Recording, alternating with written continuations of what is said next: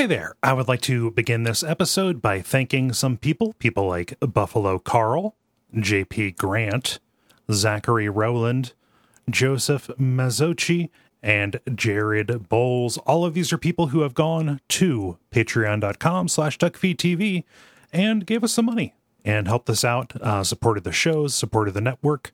It's all good stuff. You can be like them and go to patreon.com/duckfeedtv, and thank you.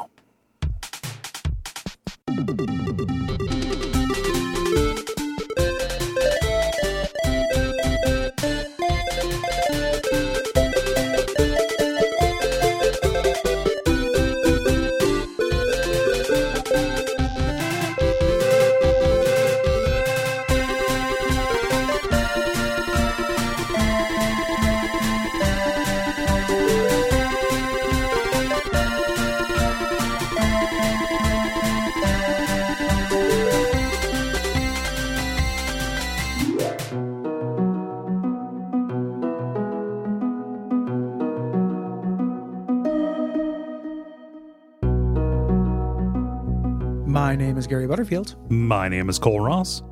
And you're listening to Watch Out for Fireballs. It is a Games Club podcast. And this week we are talking about Stardew Valley, which is a life sim game developed and published by Concerned Ape for the PC and contemporary systems in 2016.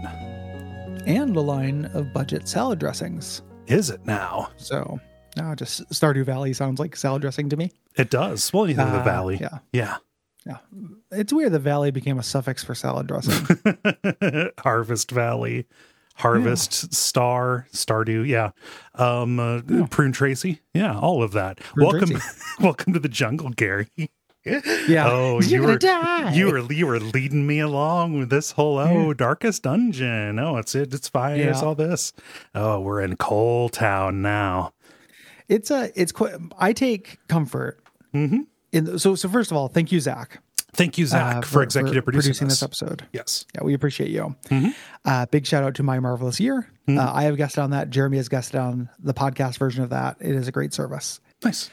I take comfort in the fact that I'm going to get yelled at for this episode because I played like 23 hours of it and I noped out before a lot of stuff happened.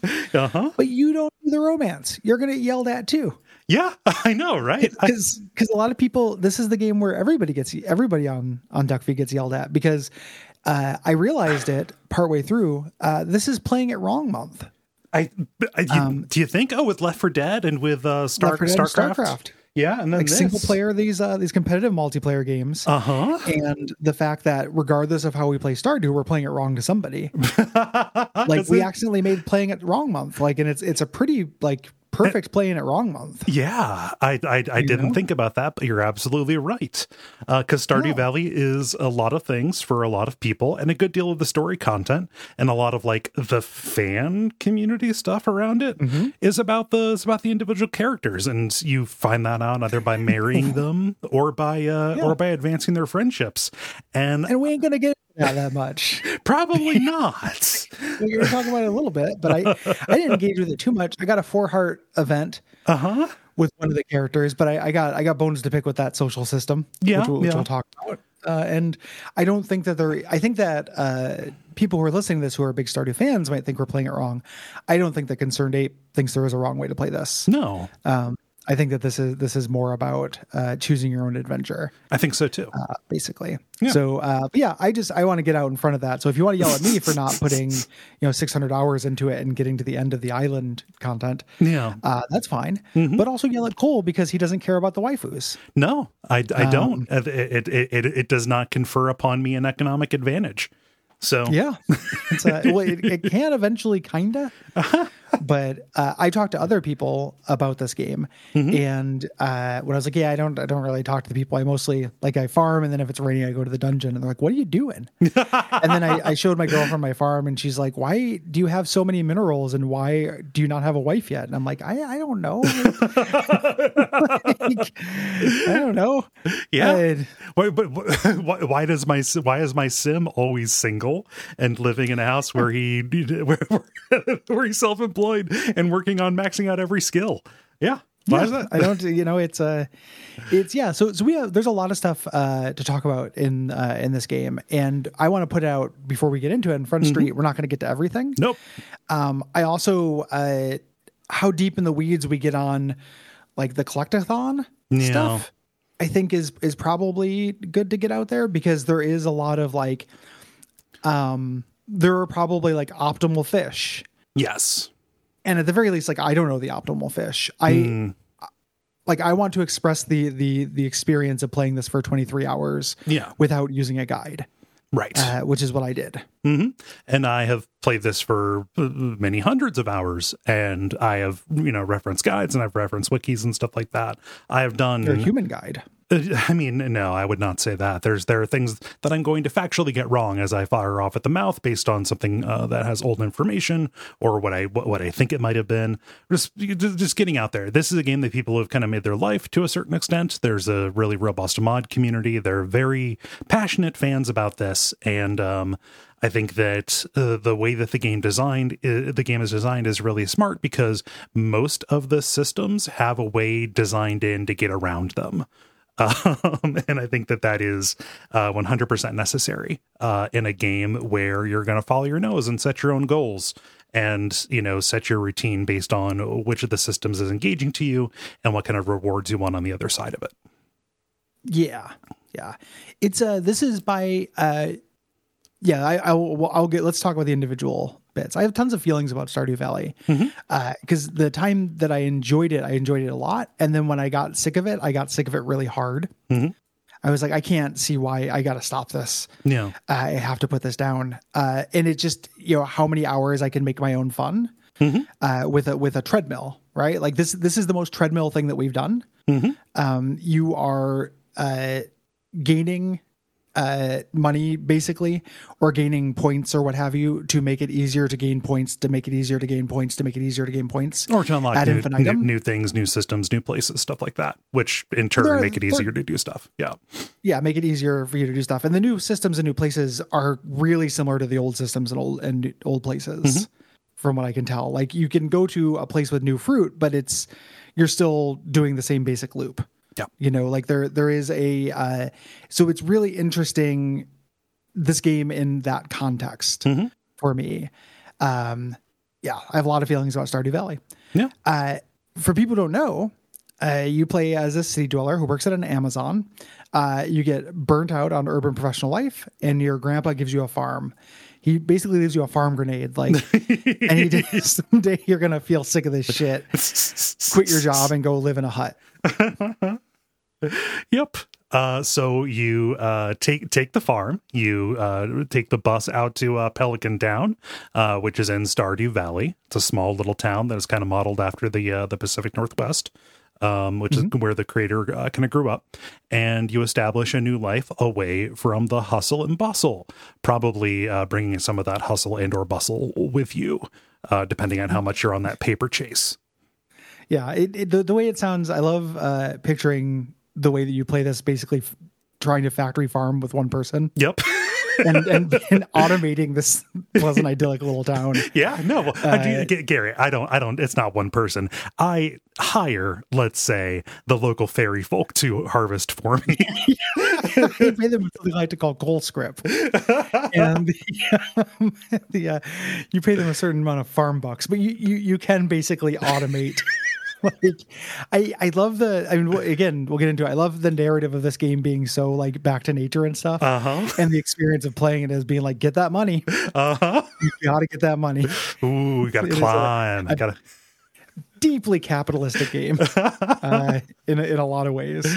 Oh man, deeply materialist at the very least. Yes. But yeah, this is kind of made to be kind of an indie alternative to Harvest Moon and Story of Seasons. Kind of the modern iteration of the Harvest Moon games, although that series is a mess. We have covered Harvest Moon in the past. We did the SNES version alongside Sim City. We've also done the Sims 3, so we have a couple of Sims like this. This is the most involved of these, though. Yes, yeah, this is a very generous game. Yeah, there are a lot of. It is a very wide and deep game. There are a lot of things to do. which we'll talk about. At least a survey course on all of them, keeping in mind that we don't play the game the same way you do. Yeah. And people play this game differently, and that is part of the intent, regardless of how many YouTubes you see that say, like, don't make these 10 mistakes. Right. The creator is like, no, make mistakes. Make mistakes. There's the only pressure is time, and guess what? It's going to come back around. So. Yeah. And that's no pressure. You have as much time as you need. Yes. Yeah. Until your grandpa's ghost comes back to haunt you to tell you fucked up. Ooh, bills come due. Yeah. I don't believe in ghosts. Get off my factory farm. If there is something that you missed that you felt was like a wildly good kind of story beat with a particular character or a system that we didn't engage with, I would encourage you to write in as a response on that. Sure. Not so much in you clods, you forgot, you missed a spot kind of thing. I just want to know. I want to know different ways that people have kind of played this and engaged with it, because I definitely am coming at it from the management sim kind of aspect. Yeah. Let's get into the development reception. I'm going to say, I have again, I'm bursting at the seam with thoughts. I've been waiting to talk about this, but I don't want to get ahead of myself. Yeah. Concerned Ape is not this man's Christian God name. His name is Eric Baroni, and he graduated from the University of Washington, Tacoma in 2011, had trouble finding work in the games industry. And the story behind him, like, deciding to, do this as an exercise, basically, to keep his art and programming sharp, was that, like, he was sick of the Harvest Moon games that were coming out. Yeah. So he just decided to make one, which I think is really cool. This is a niche genre I love. No one's doing it right. I bet you I could do that right. Yeah. This itch isn't being scratched for me. Maybe there are other people who feel the same way, and we can kind of create this hypothetical alternate evolution for the series. And holy shit, it worked. This is an incredibly inspirational game, or an incredibly inspirational story of kind of independent game development. Incredibly happy for the success that Eric has found, because seems like a good dude. Absolutely. Yeah. He announced the game in 2012, and he got support from the publisher Chucklefish to kind of handle the non-development tasks related to the game development, community stuff, etc. This is important because this game was developed solo. One of the biggest projects that we've seen that has been developed by a single person. I'm sure there's been help and input from any number of people who tested and such, but the majority of the heavy lifting has been done by Baroni himself. So programming, art, music, all of which are good and sound, and all of which were done. And I've seen photos of his working space. Like, he just recently upgraded from like a standing desk made of like a bunch of pop like old pop cases stacked on top of each other. This is a sprawling product that came from a very modest place. Yeah. Usually when someone makes a game on their own, they outsource the art and music. You see a lot of that. Yeah. But this is all solo bolo. Baroni figured players would try to maximize efficiency. He had his eye on you. Cole, with farming spreadsheets. So he made systems like cooking and fishing monetarily inefficient. This is one of the kind of philosophical differences in this game. Yeah. Whether it is best, like, to what degree you should process your wares. Yeah. Before selling them. Here, it is not better to sell omelets as opposed to eggs. They give you stat boost, which allow you to get more eggs, which allow you to make more omelets, allow you to get more eggs, which allow you to get more omelets, etc. Well, I mean, instead, you make a better omelet, which gives you energy to go into the mines to get, go deeper, get better ore, make a better hoe, to farm enough stuff to upgrade your to sell, to upgrade your coop, to get more chickens, etc. There are any number of intermediate steps. These systems lock together in really cool ways. Yeah, no, I agree. It's all towards getting better and more. Yeah, stuff. Yeah. Baroni did not want to pre-sell the game. There was no like early access. There was no pre-release or anything. It was just, hey, let's put the full product out and iterate on it afterwards. And boy, did he! This has gotten a great deal of post-release support. I think all of that is kind of drying up now, as Baroni has announced the Haunted Chocolatier. The Haunted Chocolatier, which looks interesting. Yeah, but we got to the 1.5 release here a little bit earlier this year, at least on the Switch, which is the majority of where I play this game. And this includes like big stuff, not just new structures, but whole new areas whole new areas, a whole post game added on, co-op, both online and local. It's ridiculous. Yeah. And this is a huge hit, commercially and critically. Commercially, like has crossed the barrier where you can buy merchandise, like Stardew Valley merchandise in like a Fuego in a mall.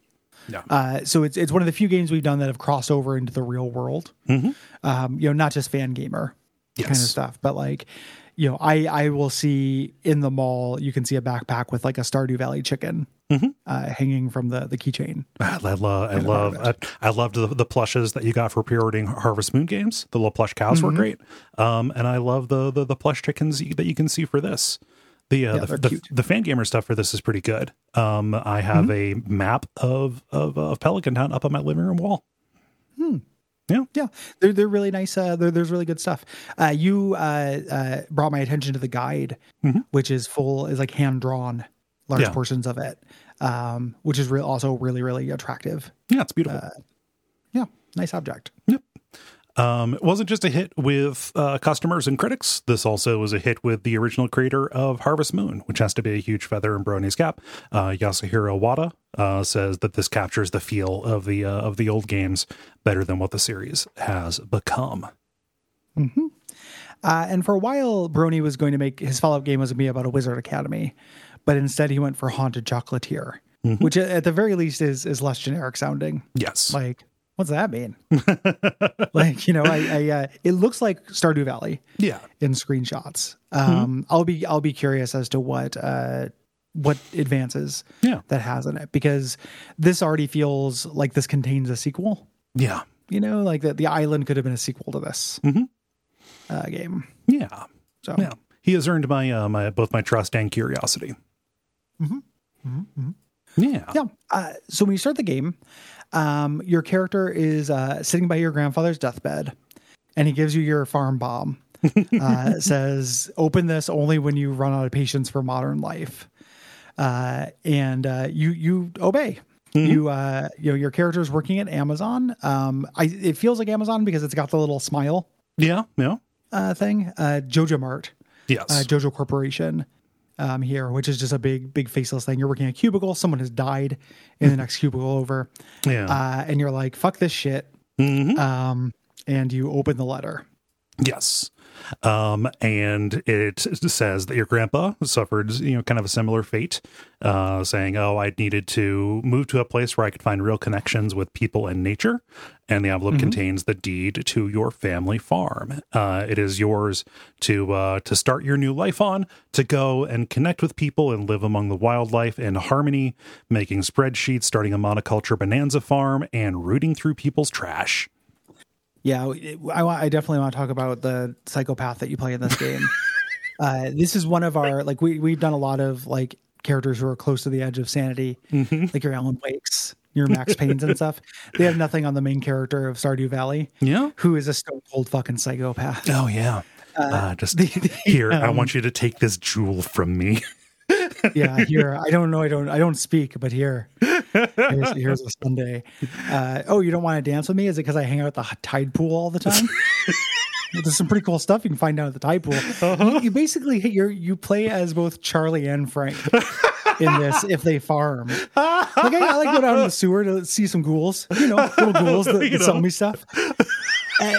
Krobus. I told you got to stop talking to Krobus. He's like, well, no, I mean, dude, he's pretty cool. Like, if you talk to him, he's pretty. Like, you are basically Charlie Day in this. Huge Charlie Day energy. I eat horseradish. I eat ground treats. If I find something on the ground, I eat it. Gotta go out and check the crab pots. Yeah. Living off the fat of the sea. Things. Man. So you arrive in Pelican Town by bus, and the local builder Robin meets you at the bus stop, and the mayor has sent her here, and you're taken out to your shithole funny farm money pit. That has been left to go to seed. Yeah. And I'm sure we've got a note for this later, but part of the joy of this game is looking at this and being like, I can bring order to this. Yes. Oh my God. Yeah. You're in some way, this is the joke for Harvest Moon is always like, I want to go on the yard work simulator. This is a yard work simulator, at least in part. Oh, it's so good. Yeah. But it's satisfying to mow lawns in video games. It is. So Mayor Lewis shows up. He says, "Hey, the people in town appreciate you coming by to introduce yourself. Here's a box. If you have anything to sell, I will swing by as the mayor and pick it up to sell it for you. Yeah. Don't worry, you'll never see me. You can go to bed at 1:50 a.m. and I go the second after you come to sleep. Yeah, I have nothing else to do. Yeah, well, that's why you pass out at 2 a.m. because he fucking darts you if you're out. Yeah, he's like, I'm just pounding Joja Colas. I fished out of the fucking river, and I still pass out at 2 a.m.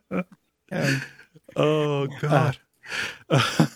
So prior to this opening cutscene, you've made a couple of choices. You have designed your character, setting your appearance and such. You've also selected which kind of farm you want. Which farm did you go with this time, Gary?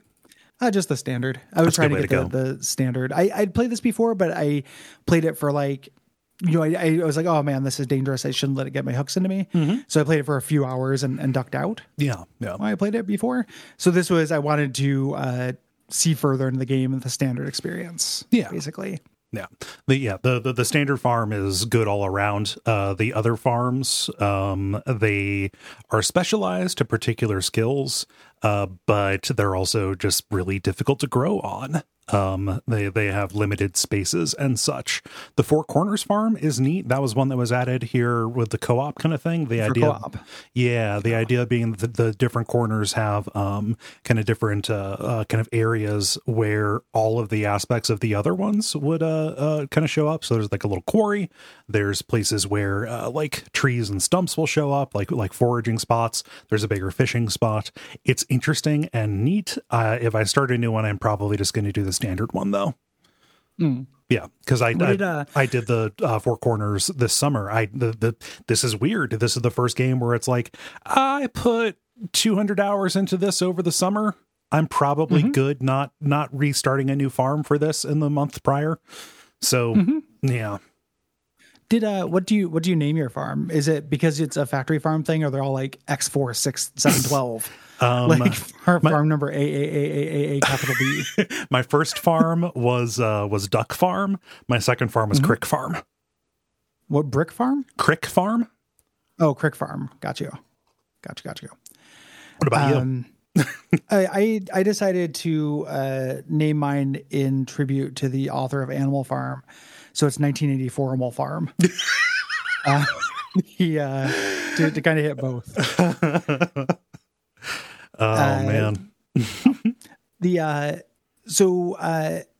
also a beach farm that has sandy soil, so you can't really sprinkle, but you have supplies that wash up. There's a forest farm where there's monsters rove around. But there are a lot of things. I can mostly speak to the standard farm. I just read about the other ones. Yeah. No, they're for very specialized kind of playthroughs. If you're going to be trying to see everything, it's best to do the standard, because you can like plant forests and stuff on the standard. You can do a lot of stuff just with the land that is given to you. Yeah. Let's talk about your little man. Yeah, your little man, woman, or other little person. Yeah. So you got lots of stats to manage, and I'm including this is a pretty wide remit of like bars that you have to look at for this little section. Everything from HP to time, and you have HP.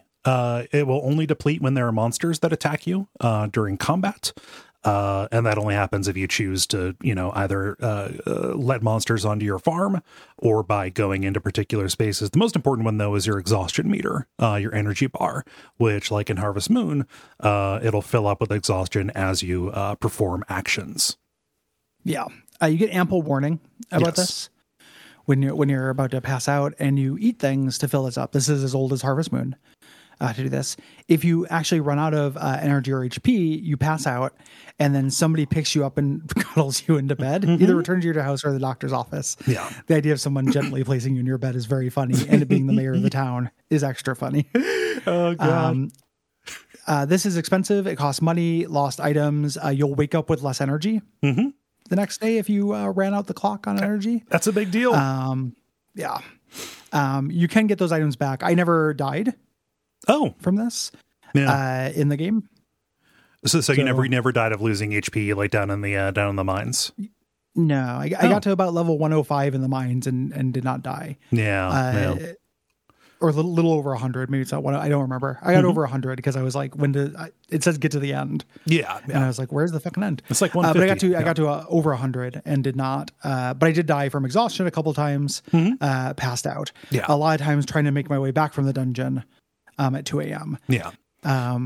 Yeah, the getting items back, that's a thing at the Adventurers Guild where the old soldiers hang out. That's like you pay a fee and you can select one item to be recovered and sent to your mailbox the next day.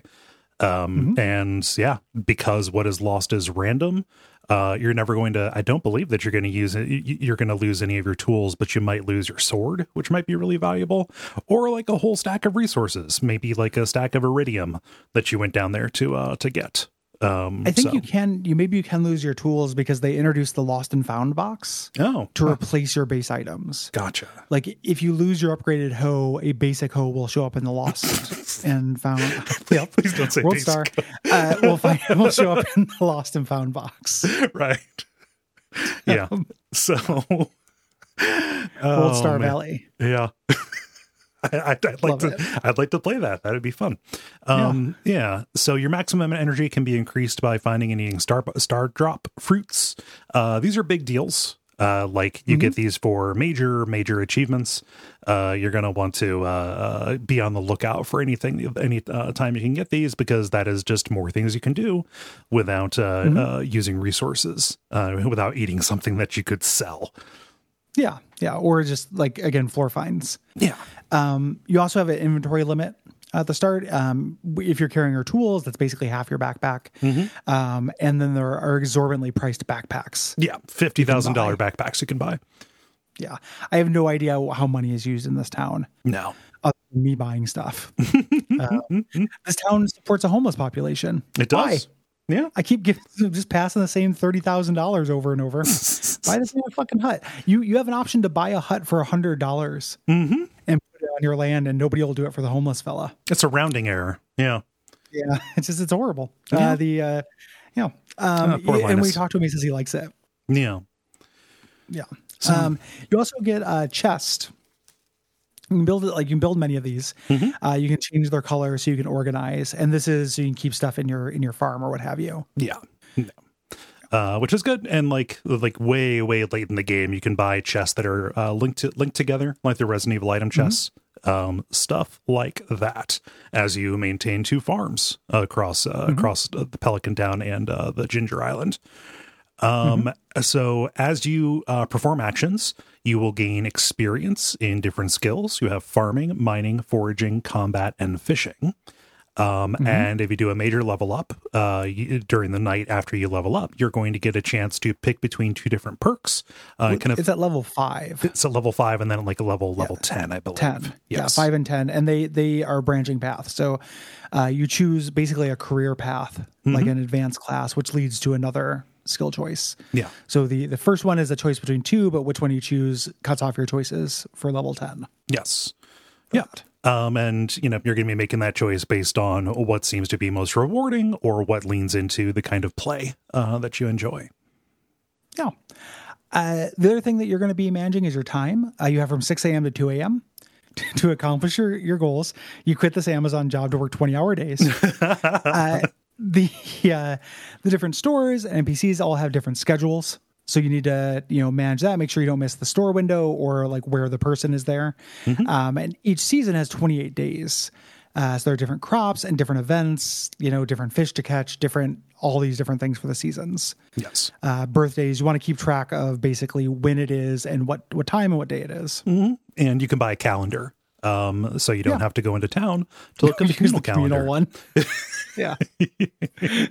I don't know what to do with this $50,000 I got for a backpack. We still had to share the same calendar though. Could just send out a calendar. Like it could be like a promotional thing, like shop at Pierre's, No, it's fine. So, and the last thing you're going to end up managing is money. And along with money, you're going to want to get a hold of particular, rare and useful ingredients, your hardwood, your mahogany. Usually you need to provide the materials for bigger jobs that need to be done. And you make money by putting items into the Omni box. The mayor box. Yeah, the undifferentiated and the pickup box. And this is things are very expensive in this game. People I was talking to on the Slack thought I was being a baby about that, but it was because they were like, I was like, I played for 22 hours. Like, oh, that's nothing. Like a couple of years in, you'll have more money than you'll ever need. I'm like, it's 80 hours of my life. You're just staking out, just trying to get a sense of how it works. I just it cost Gary 60 hours of life to get a barn in the game. Yeah. So things are very expensive. I was shocked by how money focused this game is. Just in terms of how that feels with the narrative and the kind of back to nature. Yeah. Of it. It's kind of sold as this simple life simulator kind of deal, but it is more in line with either a management sim or a survival game. And So it's a survival game without consequences. Yes. Basically.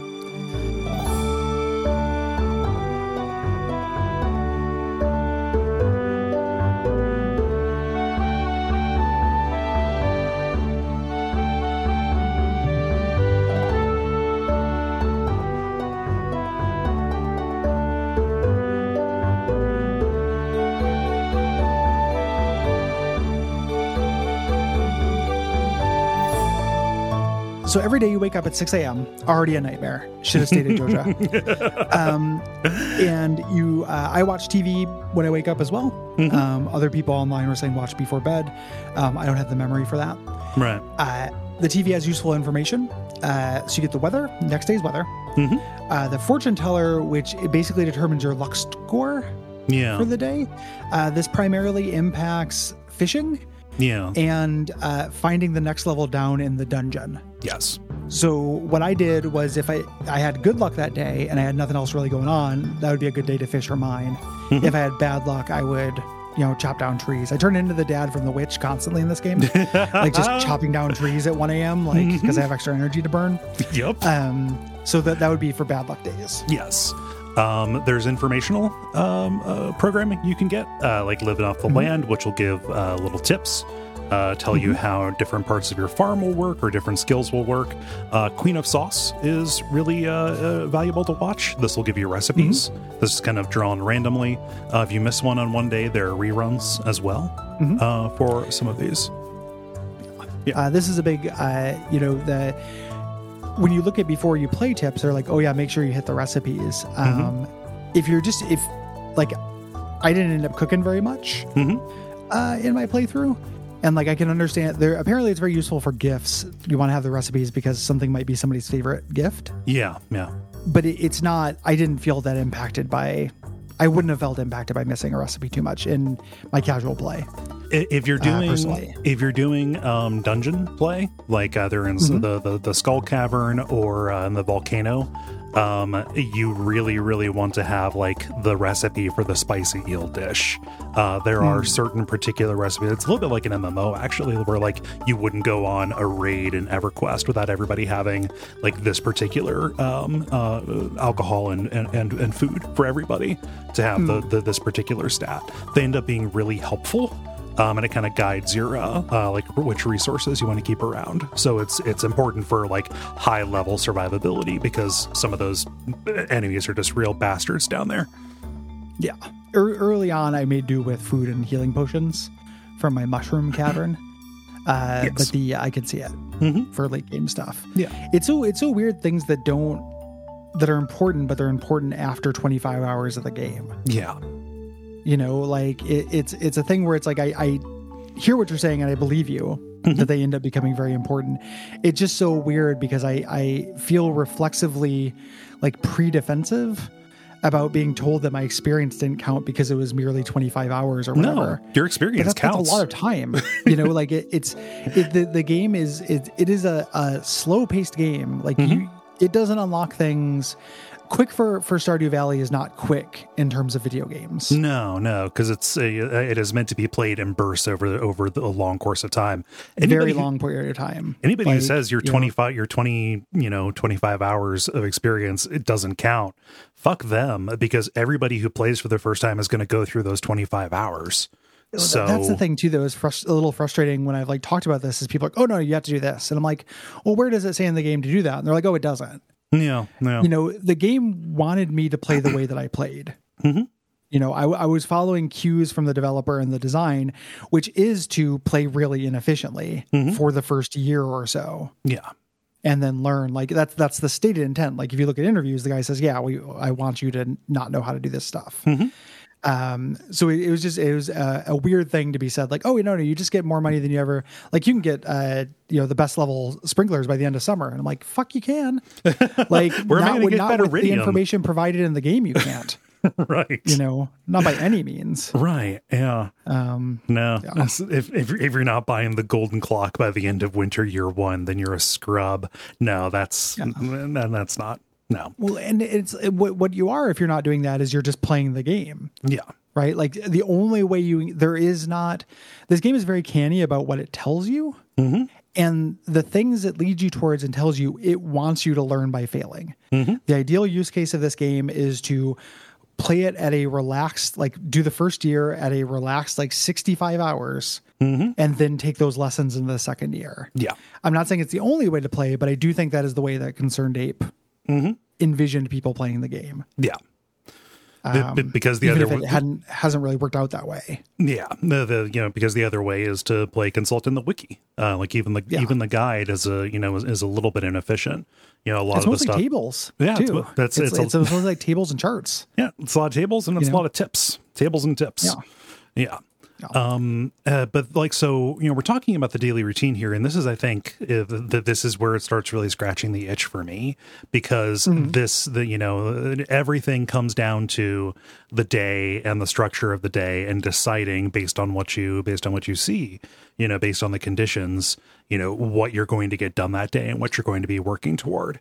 And so the routine and the rhythm of this is incredibly soothing to me and incredibly engaging. It is, right there at kind of the perfect spot on the flow, on the flow chart, of engagement and involvedness, to where that's where this game lives for me. Is that like elemental structure of kind of doing the mandatory stuff, at the beginning, and then figuring out what goal I'm going to advance during the rest of the day. Yeah. And when I was deep in it, when I was in the middle of my section, it was for me too. Like it felt I wanted to do the next day, because the end of the day I would put something in my box for money, or I would do something that would affect the next day, and I wanted to execute on it. Yeah. Like this series of kind of micro goals. And it just, that currency spent for less time for me. Yeah. But I don't deny the currency's value. Yes. Right. Like, I think that if somebody were considering Stardew Valley, like most people, I think, who would like this have already played it. Yeah. Right. Like already know about it. If somehow you're the weird edge case that's on the fence about this, I think that is the elemental question of whether this game is for you. Yes. How long do you want to optimize, this day in, day out kind of micro goal, micro level ups, micro advancements? How long will that feed you? Because it is ultimately like what the game is. Like there's not a lot of, as opposed to, so something that I think of with a traditional management sim, I think about emergent stories. Yeah. A lot. Stardew has less space for those. Like they can happen. You're down in the dungeon and, you tried to risk it and you got killed and you lost your sword. And you had, like there can be emergent stories, but it's not so much about that. Like it is like a very kind of clockwork game. Yeah. In terms of, it's a way more, this sounds damning and I don't mean it to be, because people love these games and they can be very complicated. It has clicker DNA to me. Yeah. Like it has, if I plant my seed and sell the vegetable, I can then plant 2 seeds and sell 2 vegetables and so on and so on. There are a lot of other steps, but it is just about unmitigated, unstopping growth. Yeah. and watching numbers go up. If you play it in that regard. But, engaging with those other systems, those gifts have to come from somewhere. You're going to need to be doing, you're going to need to be working on some other skill, some other crafting kind of mechanic, right? Yeah, but their mechanics are all the same. You engage with them through basically the same system as well, right? So like you go down to the mine and you do the combat in this game, which we'll talk about and stuff to all to kind of feed this thing. But all of the systems are all like pretty simple, even down to the social systems, which are exceedingly simple. Oh yeah. Insultingly simple. You give people the gifts they like. You water people like plants. Yes. Like everything is basically a plant in this. Like I'm gonna go farm this. I'm gonna go farm in the dungeon or I'm gonna farm on my land for wood and chop things down. Like you're always basically doing the same thing. Yeah. Like so for example, right? Like the crafting stuff, I'm gonna make mayonnaise as opposed to just having eggs. I just do that by building a thing, which I do through engaging through all the other systems and sticking an egg in there. That's not an additional mechanic or step. It's just more steps on the same mechanic. Right, really. Right. But I mean, in comparison to something like SimCity, starting out with a coal-fired power plant and trying to save up enough money to build nuclear or hydro, right? That has knock-on ramifications for everything else, right? And it is, it is all about kind of raising a capacity and reducing other kind of like, unintended side effects, less pollution, less footprint that is required, less impact on the property value of everything surrounding it. Like all of it is, kind of meters connected to other things. Just because your interaction model with all of it is relatively similar, still means that it is something, it doesn't impact that it is something that you need to consider in relation to everything else. It feels to me, and then this could be something that's definitely different in the late game, right? Like you can speak to this better than I could. Yeah. But it feels like there were fewer factors for that. Like I know about bees making certain kinds of honey if you place your farm correctly, and you can place things for efficiency, but there weren't as many matrices as pollution and property value and a power grid. Like it felt like a less complicated version of that. I'd be lying if I said that the speed of growth, specifically of money, was not kind of the major thing, because that does unlock so much more. Like a lot of things are kind of related to that. And money is like the way that you can brute force engaging with other systems. So like say buying ore instead of spending time going down into the mines, right? Things like that. It is that is the primary thing that you're trying to optimize for. But everything else just kind of like plugs into it, I guess, and that plugs into everything else. Yeah. It ends up feeling to me like a very complicated matrix of simple parts, but any individual part of it is really simple. Yeah. Like the combat is very basic. Like the growing mechanics are very simple. There's more you can do to optimize them, but the actual basic verb you're doing is all like pretty basic. Yeah. And it's about juggling all of them, at kind of all levels of play. And that's why it hits so hard that this daily routine is so important, because any individual game, an action RPG that was just this combat, like that would be kind of a jam game, right? Yeah. It wouldn't be enough, but the rewards that you get for doing it, right? No, and it's not what I want. All combat Minecraft. It's not what I want. It is, what I'm rewarded with that is connected to other stuff.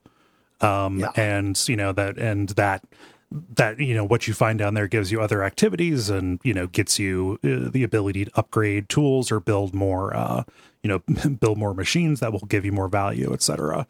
Like, I agree with you. All of the individual parts of this are pretty simple on their own, but that makes them kind of endlessly recombinable. This ends up being, to me, the poster child. I don't think that I've ever played a video game before that I would describe more as more than the sum of its parts. Because its individual parts, the sum would be very low, I think. I don't really like any one of these systems enough to engage for, longer than like 10 hours. If this were just a fishing game with this fishing thing. Oh God, no. I'd get bored. If this were just this dungeon, I would get bored. If it was just the crops, I would get bored. It ends up, and I eventually got bored regardless, but it ends up being the synergy does some work. Mm-hmm. Like it is about having the cornucopia of things, where the thing I think that would have kept me going with it longer is if there was more than that mono goal of just, when I upgraded a tool, I don't know what I wanted other than just it to be more efficient. But that didn't change what I did with the systems, really. Like, I had a better axe and it took fewer strokes. I was still just cutting down trees. Yeah, but you're cutting down more trees for the same amount of time or energy. So you can either get more done, or you can cut down as many as you need and have more time and energy left over to go do other stuff. It gives you greater efficiencies on your day as you're kind of scheduling kind of the routine. It's efficiencies versus changing your verb. Yeah. Like, the verb set in this game is the thing that I think that reminds me of clickerness to it. Mm-hmm. Like, the things you're doing are basically the same. Yeah. Even though you can make them more efficacious. Mm-hmm. Or like Dragon Quest 1 or something. Yeah. It has that kind of just slow and steady. Mm-hmm. Let's do that a clicker does to me. Yeah. Yeah. And there's like game systems. I read about this game a lot, to do the other stuff, but there's probably stuff that I do not know. Yeah. But yeah, it's as a sandbox for that kind of thing, more than the sum of its parts. Absolutely. Yeah. Yeah. What is Fibs? Fibs is it's like fishing information bulletin system or something like that.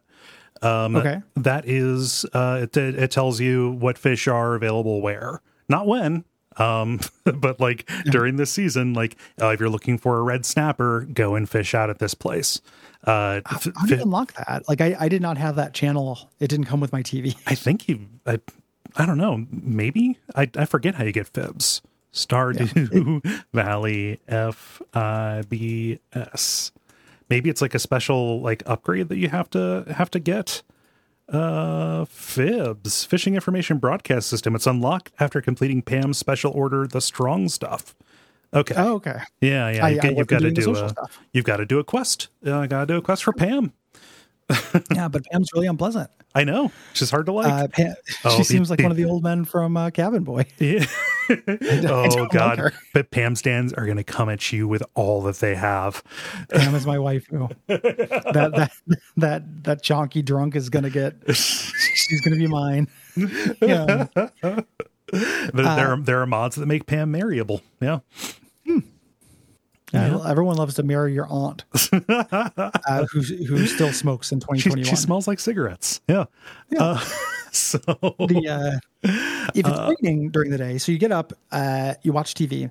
If it's raining, you don't have to water your crops, which is a big boon early on before you get sprinklers. Mm-hmm. Your livestock will stay inside, so you have to feed them manually. They cannot go out and graze. Mm-hmm. So that ends up being a boon early on. Yeah. If there's a thunderstorm, which is different than rain, you want to build lightning rods, or crops can get scorched. You cannot get struck by lightning, but crops can be scorched. Yes. And if your hops plants or your grapevines get scorched, that's a problem. That was supposed to be there all season, right? Mm-hmm. Yeah. Also like crows can show up. So you want to throw up scarecrows, to keep those around. Mm-hmm. You can actually go up and talk to the scarecrows and see how many they've scared away, letting you know how many crops, you have saved just by having them boys up there. But yeah, you want to go out, you want to water your crops if necessary. You want to harvest anything that's grown. Overnight weeds will grow, and do damage to what's up? Unless you make a fence will keep out weeds. Yes. Yeah. You want to put up fences, but weeds will take care of your paths and stuff like that. So you want to go and mend everything and make sure that it is all together. Check any devices or structures to see if they finished any work. So your mayonnaise machines, your canning jars, etc. You want to make sure that you empty those and refill them. Otherwise, you're losing time. We'll talk about artisanal stuff later on under the farming kind of dealy. Mm-hmm, yeah. You check your livestock to feed them and pet them so they'll stay productive. And then you can go into town. You wake up at 6 and the stores usually open around 9. Mm-hmm. So the amount of time for this morning routine is built in. Yeah. You resupply with anything you might need. Do your socializing if you're doing that. And then any kind of like secondary extra planting you're doing. The way that I built my thing out is I had one like crop that I used for money, and then I had a test garden where I grew one of everything, so I could eventually throw it into the community center. Was the idea. Yeah. And then the evening, you want to accomplish, like you have extra time and you've already done your work. So this is where you can go into the mines, go fishing, restructure your farm. I tended to save those activities for rainy days because my chores were basically done. Yeah. In the morning a lot of the time. So I'd have the day to really make some progress in that dungeon. Yeah. Which, apparently got further in than you usually do by the point I was at. Yeah. Because I focused on it. Yeah. It's engaging. And then every once in a while there'll be disruptions. Something will happen. Either there's a holiday going on, so stuff will be closed, or there will be you'll get a special letter or somebody swing by your house. There are like special events that happen. Yeah. And you'll get advance notice of these on the calendar, and also on you get like letters saying, "Oh yeah, the Harvest Festival is coming on this day. Be sure that you have XYZ prepared." Stuff like that. Yeah. So that's your kind of daily routine. Let's talk about kind of the early and long-term goals, because it'll be good to say like what kind of signposts are set out here to kind of guide you in the direction that the game wants you to go. Yeah. You have a quest log that you can pop up. Mayor Lewis gives you your first quest, which is to meet everyone in town. A couple of people are introduced later, but you meet everybody who's available. This is where you get everyone's kind of personality, where they're at during the schedule. It is tough to find people. You can pull up your map and see where they live, but not where they're at. Right. Here. So it can be tough to find them. This is one of the things you can look on the wiki and find out where anyone is on any given day at a certain time. Yeah. And during the course of this, you get other quests. Some are part of the tutorial. So it's things like, plant 15 crops. The other ones are people doing fetch quests. And it's literally like, I could sure go for a tomato and I'll pay 4 times market price for it if you drop a tomato at my house. It's so, like, what kind of hell world is this where you can't get a tomato when you want? Yeah. What world is this? Is this a prison colony? Am I red?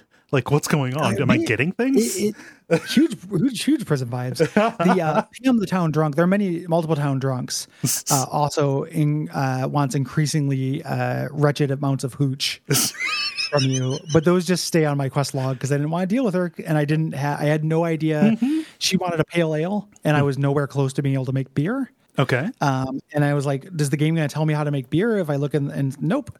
I just needed to keep playing until I got a tooltip or a wiki it. Yeah. I had literally no idea how to make beer. Well, I mean, as you're farming, you'll get the keg, and then you can buy seeds for barley or hops. What do you mean as you're farming, you get the keg? No, like as you skill up farming, so there are the profession choices that you can make, like the specializations. Gotcha. As you level up, there each level gives you a different recipe, or a different thing that you can make. And one of those for farming is the keg. The keg it kind of comes along with the preserves jar as a way to make things into juices, wine, and beer. Yeah, I had the preserves, but I had not unlocked the keg. Yeah. Yet. Yep. No. Yeah. But yeah, just the quests are there. There are some of them that are more involved for others.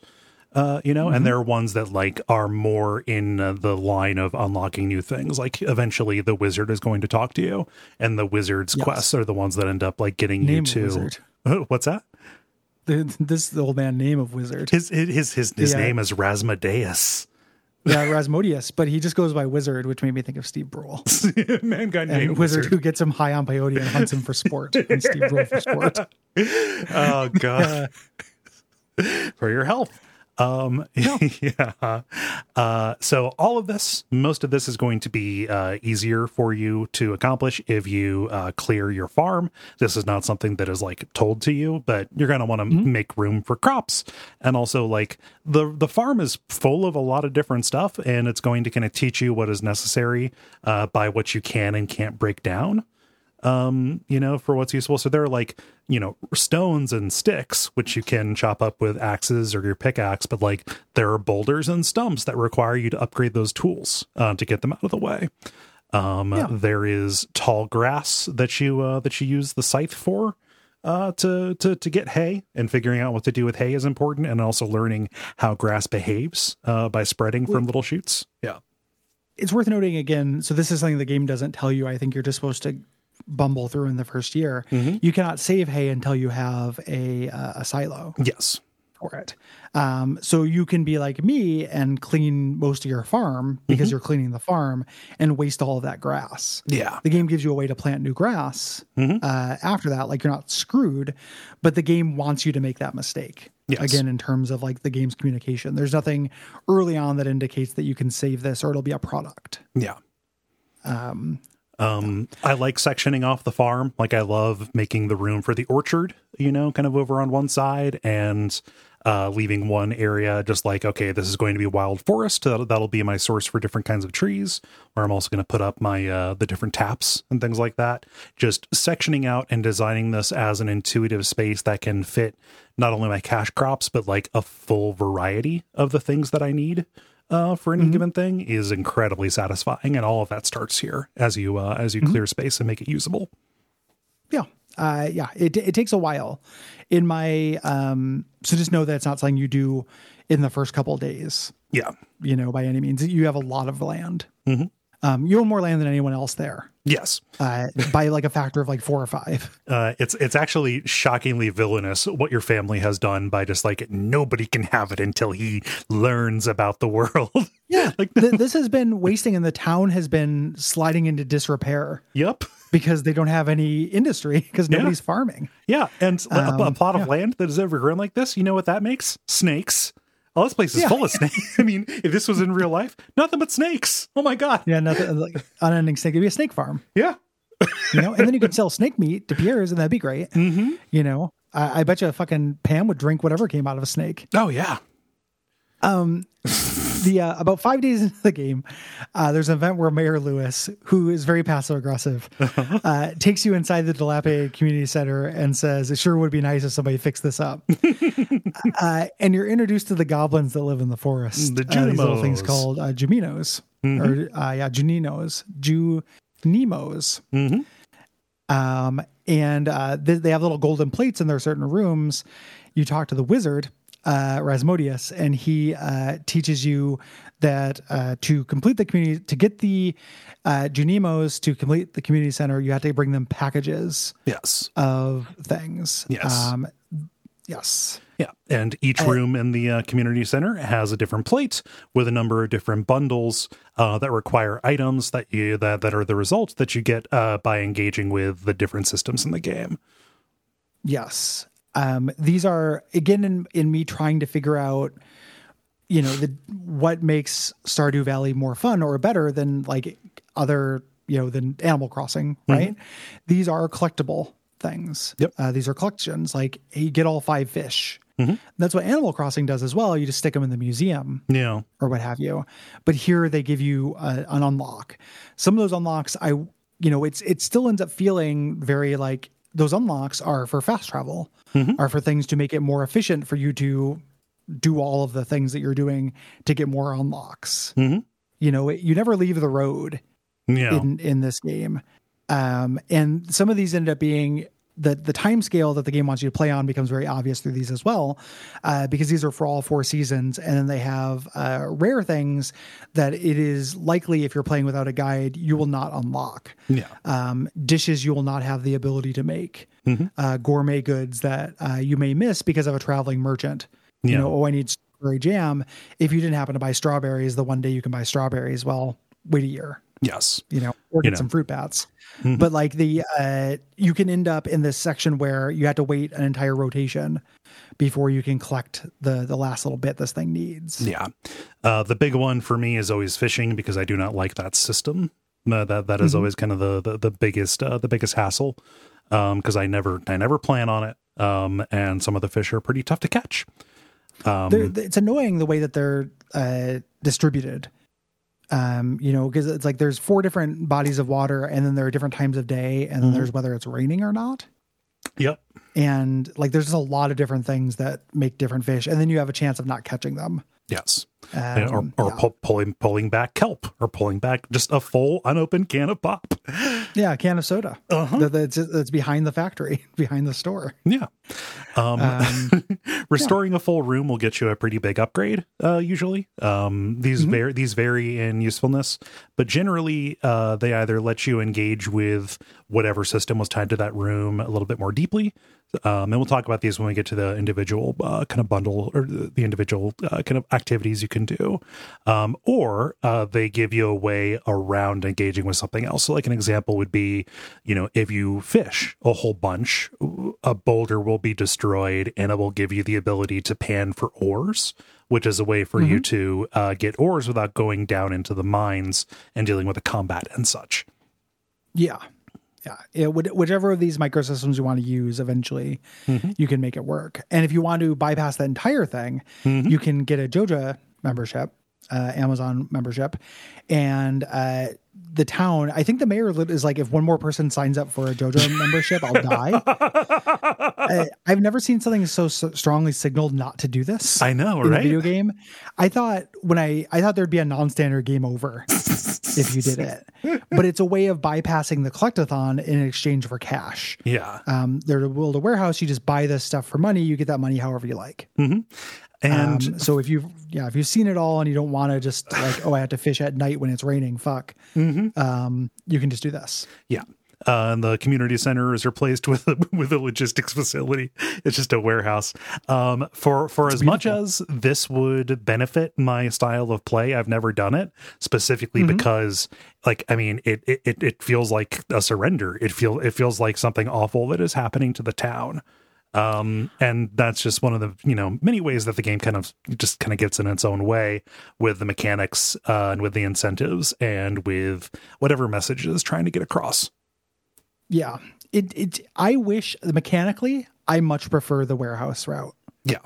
I don't want to have to grow one of every farm. The thing where it's like, give me 5 gold star versions of these rare crops. Like looking at that made me feel exhausted. Yeah. Like I knew how to do it. It's like, fertilizer increases my chances of getting that, etc. But I just got exhausted thinking about it. And in a way I didn't get exhausted spending $15,000 because I've been dropping half that on backpacks. Yeah. Left and right. Like, it's the economy of this game's real fucked and weird. Yeah. So yeah, mechanically I like the warehouse more, but narratively it was really trying to push me away. Yeah. Yeah.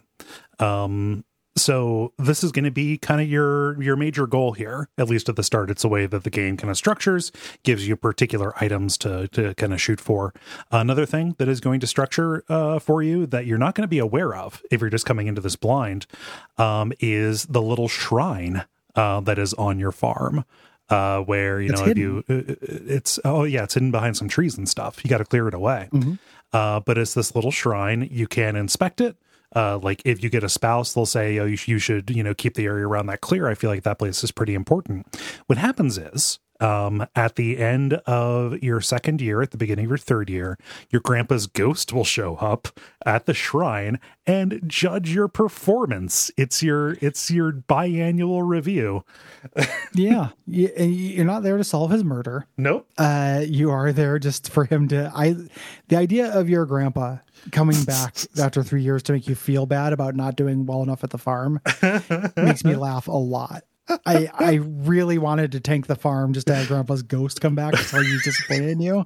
One candle. Mediocre. That is hilarious to me. That is very funny. God. He basically, he checks your money, what level you got into, whether you've been socializing, things like that, how far you are in completing the community center. And then that's it. Yep. The game continues. That's as close to a goal as there is, but it is a game without, like, you make your own goals in this game, basically. Yeah. Or there are many micro goals, but the ultimate goal is to keep playing the game, basically. Yeah. If you want, there's a really esoteric thing. You can give your grandpa's ghost a diamond, which he trades for like a day off of hell or something. And this starts the evaluation again. So yeah, it dissipates the swarm of insects that locks him in place. Yeah, he gets 15 minutes to think about your dead grandma before the locusts come back and start tearing at his genitals, and it costs them a diamond. So, oh gosh, just bribing the locusts. It's fine.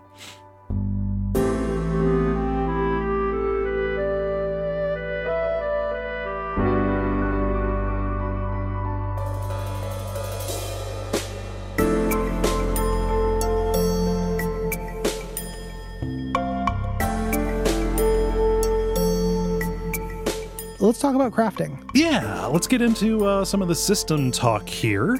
Crafting, you don't need to be at a bench, and also, like, this isn't a skill that you level up. It's a requirement for most of the things that you're going to end up doing. You just have a menu, and if you have the stuff in your inventory, or if you have a workbench attached to chest that you just pop it open. It just adds to your inventory. Crafting things is cheaper than buying them. But is tied to level, so you have to get the level where you get the recipe. You can craft potions and simple foods ordinarily, which will increase your health, or stamina, things that are useful for combat. And the one thing I really like about this is if you craft a piece of furniture and drop it, you hit it with the axe, it goes back in your inventory.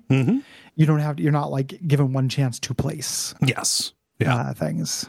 It ends up being, it doesn't break down into sticks, and then you have to put in more resources to move it around. No, it's quite nice.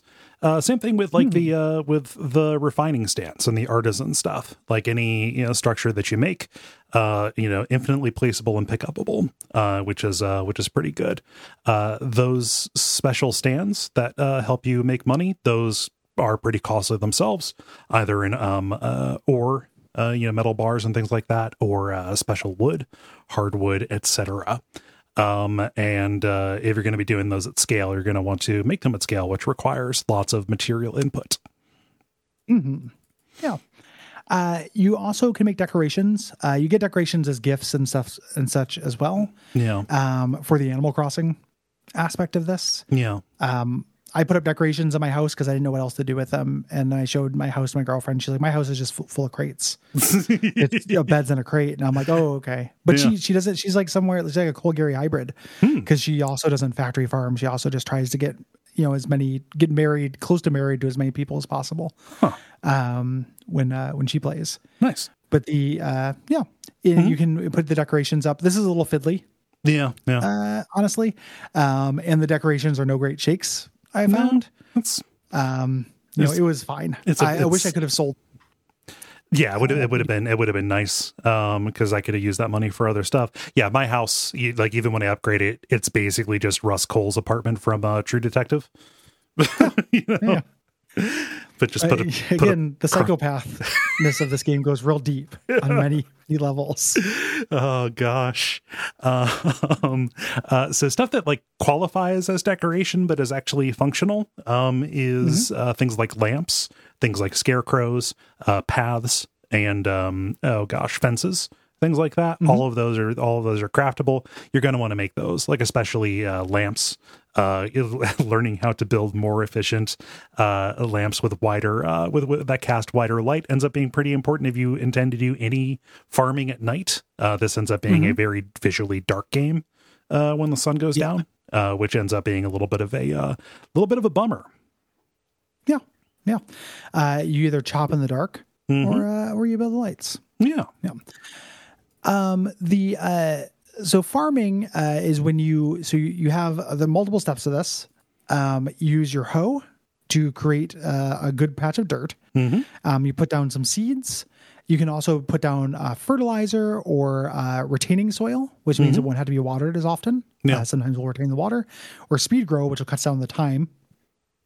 Which seemed to be the best one to me because I was not going for high star crops. Yeah.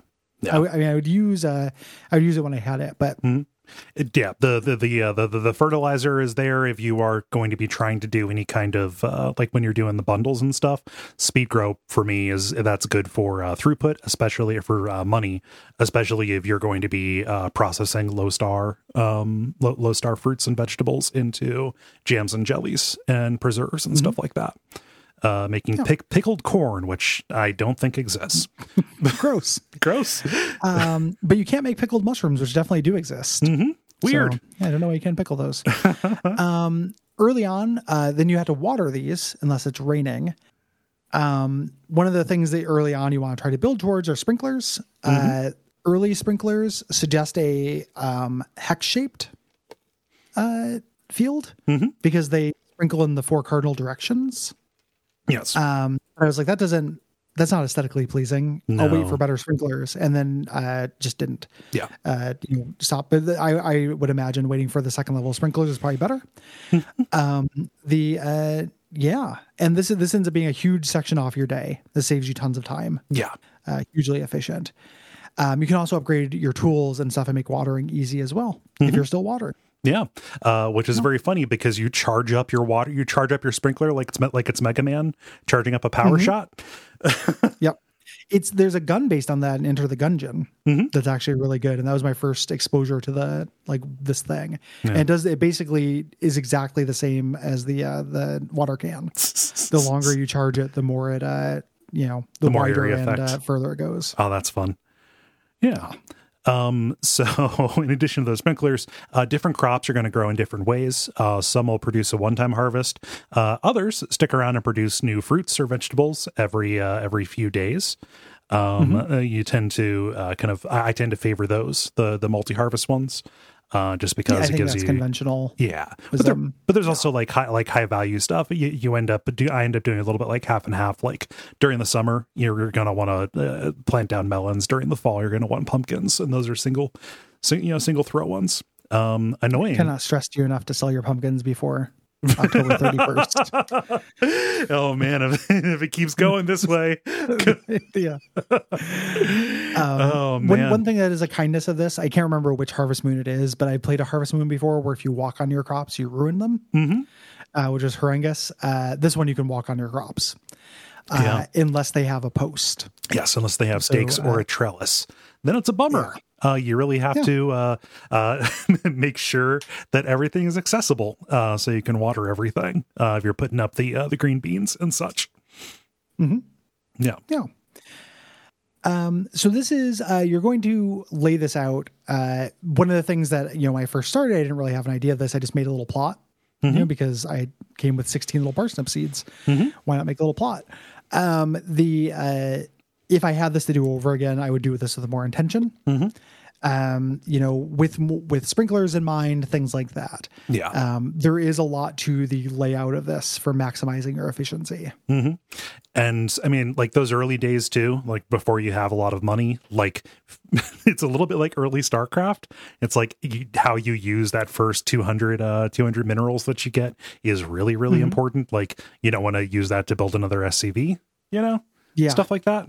What you build first, you're gonna want to plant those parsnips like kind of out of the way in a little like, okay, this is just my starter money crop, where 4 days later I can sell this and then actually get the seeds that I'm going to plant that are going to give me more of a yield this spring, stuff like that. Apparently the pro thing is to sell your parsnip seeds and buy a different thing right away. Yeah. I can see that. Plant one parsnip so you have it for the collection quest. But go buy some potatoes. Yeah, but you want to lay this out intentionally because if you end up wanting to make a change, you can't pull stuff up. Like there's no repotting or anything like that. So if you're waiting for a one-time harvest thing to grow, you don't want to pull it up, and especially if you have a multi-harvest one, you don't want to pull that up because then you're wasting money. You're wasting money because you're wasting time. So you want to be intentional and plan this around. And generally, the big changes that you're going to make are going to happen between seasons. Yes. Yeah. There are also trees are an aspect of this. They are expensive. It's a lot of buy-in at first, and they take a whole season to grow. But then they will produce fruit for their entire fruit season that they're active. I had a nice pomegranate tree. Yeah. because I like a fruit that's a horrible challenge. I want a fruit that's a Squid Game. Can I get a puzzle fruit, please? Yeah, can I get a puzzle fruit? Also, I want to try pickling them whole because I was like, that's gross. A lot of rind involved in that. Yeah. Yeah. But eventually you can start, trees will also leave seeds for them so you can plant them as well and create an orchard if you like. Yeah. It's good. You buy the saplings and stuff. I always end up like planting 2 of each tree just so I can have the variety there for completing my bundles and such, because the fruit cave is a trap. We'll talk about the fruit cave. I also did mushroom cave. Yeah. So there is a room in the community center that has bundles that are related to farming. That's in the pantry. When you finish that, the reward on this is actually really good. It's a greenhouse. It's placed on your property, and it gives you a good sized plot inside and room to put pots down around the edges where you can plant and grow any crop year round. So this is a way for you to, eventually I fill it all with star fruits. It's a way for you to farm productively in the winter when normally that is cut off for you. Like winter is a whole season where your farm, necessarily needs to lay fallow. Yeah, you dungeon and socialize until you get this thing ready. I did not get close to the greenhouse. The greenhouse is actually rebuilt. The forest goblins rebuilt it for you. Yes. Yeah. Your grandpa let it go. The teens, the local, and we know them. There's only a couple teens. We know them by face. They came in through rocks. Jace. Come on, Jace. Come on. When got each other pregnant in the old greenhouse. Shaking my livestock is kind of a weird. So if you're playing this from the Gary perspective and you're just starting, livestock is something that you don't actually want to invest in that early. It gives you the option for it. It's very expensive, but it gives you the option very early on, and it can tie up a lot of your money. And I also did not know that I needed to have a silo for feed. So winter was going to get, if I played till winter, it was going to get real expensive because I could not afford a silo. Yeah. No, the silo, more so even than just the money that's required for that. I think the silo also requires clay, which clay was the issue. Yeah. Clay's the bottleneck on that. And you want to have a silo there, pretty early on, at least by summer, if you're going to naturally fill it up with any just mowing that you're going to be doing. Yeah. In terms of this game, being a town populated by psychopaths, this is a carpenter that requires you to provide wood. And which is ridiculous, but she does hammer day and night during thunderstorms to make it work. It's so weird. The first time I went outside and it was storming and she was just like building my kitchen. It's like, what the fuck are you doing? Robin, go home. Go home. Robin, your husband misses you. Demetrius is calling me. Yeah. It was very funny. So, but the idea, so you had to provide not just money. It's very expensive in terms of time and harvesting. Yeah. To build these buildings. I eventually did get some chickens from Marnie, the animal monger, and they were cute. But I did not get anything other than chickens. Yeah. You can get a whole lot of different animals. And as the game goes on, you can buy different ones there. You buy them as babies. And then they populate. You select which building they're going to live in, either a barn or a coop. And starts at just chickens and cows. It's intuitive what they're going to make. You milk the cows. The chimera once they breed. It's horrible. They should not be. Yeah, you take the horrible crossbreed, you put it in the pickling liquid, and then you sell it to the local freak show guy who comes by every second Thursday during spring and fall. Please, pageant of the transmundane. Yes. So, that's a Simpsons joke. Just say I always engage in this just to give myself a little bit of variety, and I think that the animals are cute. I've not run the economic. I'm sure it is not as economically rewarding to do all of this. Also because unless you put in the time and money to automate this, you end up having a lot of steps to do early on, especially if you have multiple buildings. You know, you need to make sure that they're fed unless you have an auto feeder, which involves going to the actual building and then getting getting hay out of the hopper and putting it in the trough. You want to go and pet each of them once per day to keep them happy, and then you have to get their product, which involves either picking it up off the floor if it's eggs, or milking them with the pail if it's a cow. It's a lot of individual things to do that can be automated away, like sprinkling, but that doesn't come until much later. Yeah. Yep. You can then sell these products or process them. You have mayo machines. You stick a single egg in and it comes out with a big gross jar of mayonnaise. Same thing with milk. Milk can be turned into cheese. There's a horse, which I did not get. Tell me about the horse. The horse there are multiple kinds of fast travel. So the horse, you build a little stable for it. You don't have to feed it or anything. You hop on it and you move faster. It's like getting a mount in an MMO or something like that. The horse will not go in the minecart if you go. And if you do any teleporting, the horse will just kind of stay at the far end of the teleport.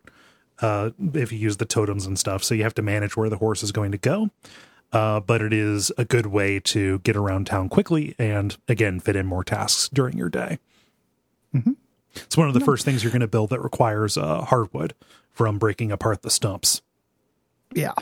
I definitely got some hardwood and was told, gleaned its importance from looking online. Yeah. But there's also some odd stuff that I read about. You can raise slimes. Slimes are the basic dungeon monster. And then there's void chickens, which provide void eggs, which provides void mayonnaise, which is needed for a quest. And the idea of void mayonnaise is very funny to me. Yeah. Speaking of StarCraft.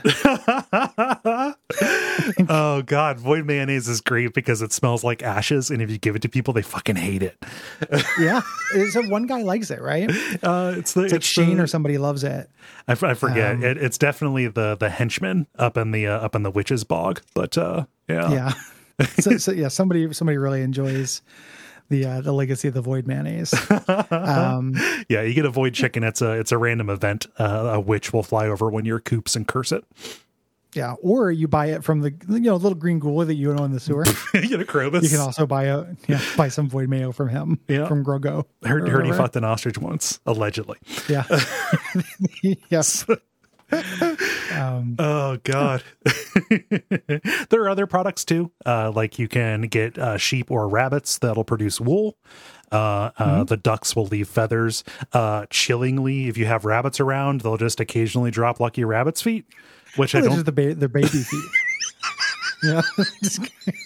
They grow. The very intentionally concerned ape, the gentleman, did not want any harvesting of animals. Yes, no slaughter in the game. Yeah, there's no slaughter. So when you get pigs, they don't provide bacon; they hunt up truffles, which is cute. Yeah, that's pretty valuable too. You can turn the truffles into truffle oil. They end up being useful in different recipes.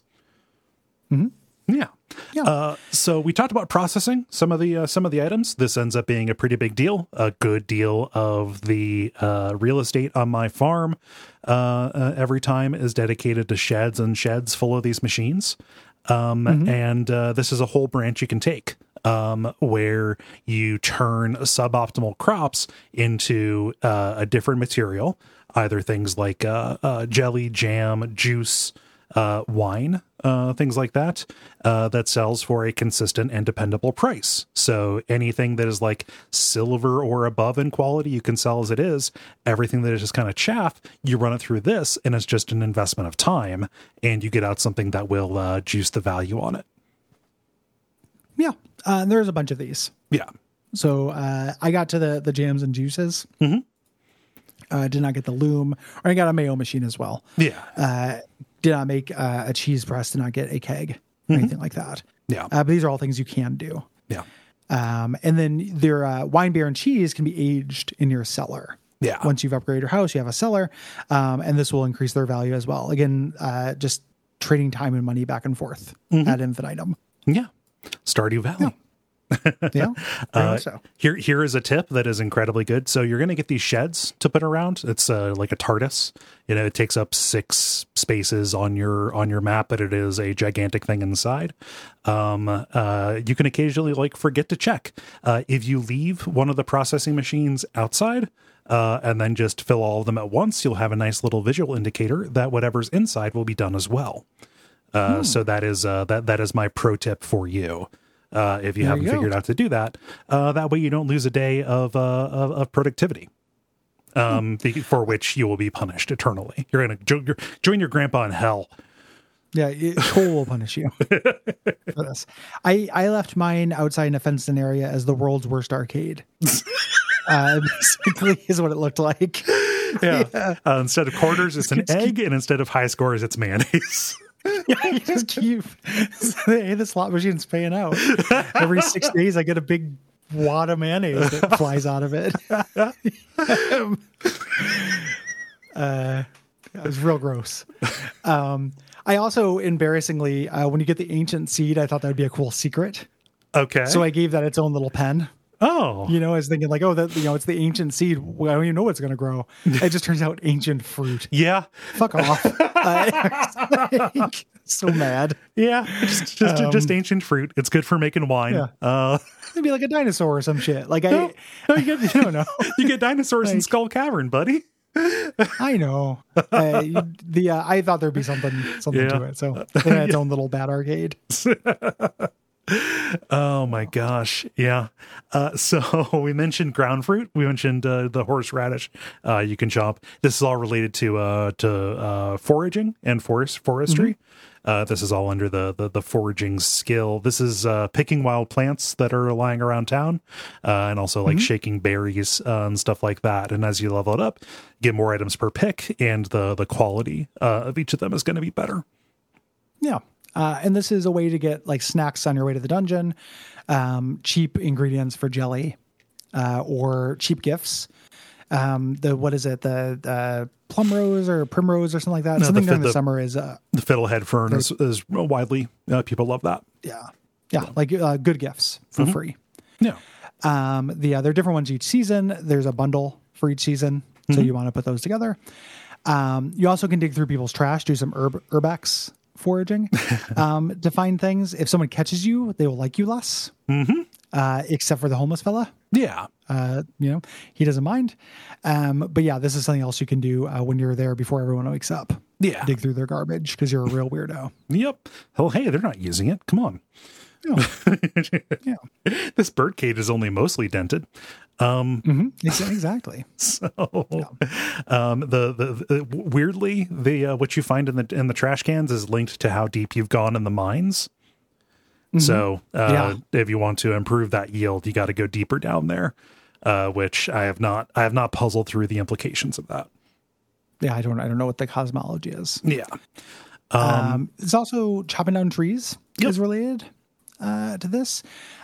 Trees will drop seeds, which you can plant, so you can have a forest for forestry or for tapping trees. Also to get mahogany, which is gives you hardwood. Yep. Which is a high level recipe thing. You craft a tapper and attach it to a tree, and then you get that sap. I never got a maple tree, which is what I wanted because I wanted to make a beekeeping thing. You need maple syrup for that. Yeah. But I did get some pine tar, which I didn't have a whole lot of uses for, but I was still early in the game. Yeah. You can get a good variety. You can go to Cinder Sap Forest just south of your farm and cut down all of those trees. That is a forest for you to maintain. You want to do that. Go there and chop down the weeds, because each of those patches of weeds that's there, that is a potential spawning place for forageables every couple of days. And also, if you chop down trees, new ones will grow, potentially of different varieties. So then you can bring those back to your farm and work out an efficiency. I let it overgrow, thin it out, let it overgrow, thin it out, and it's a constant source of wood. There you go. In addition to being, I did not clear my farm. I still had trees on my farm. Yeah. At this point, in addition to being a constant source of tree blood, Yes. Things like that in the form of sap. Yeah.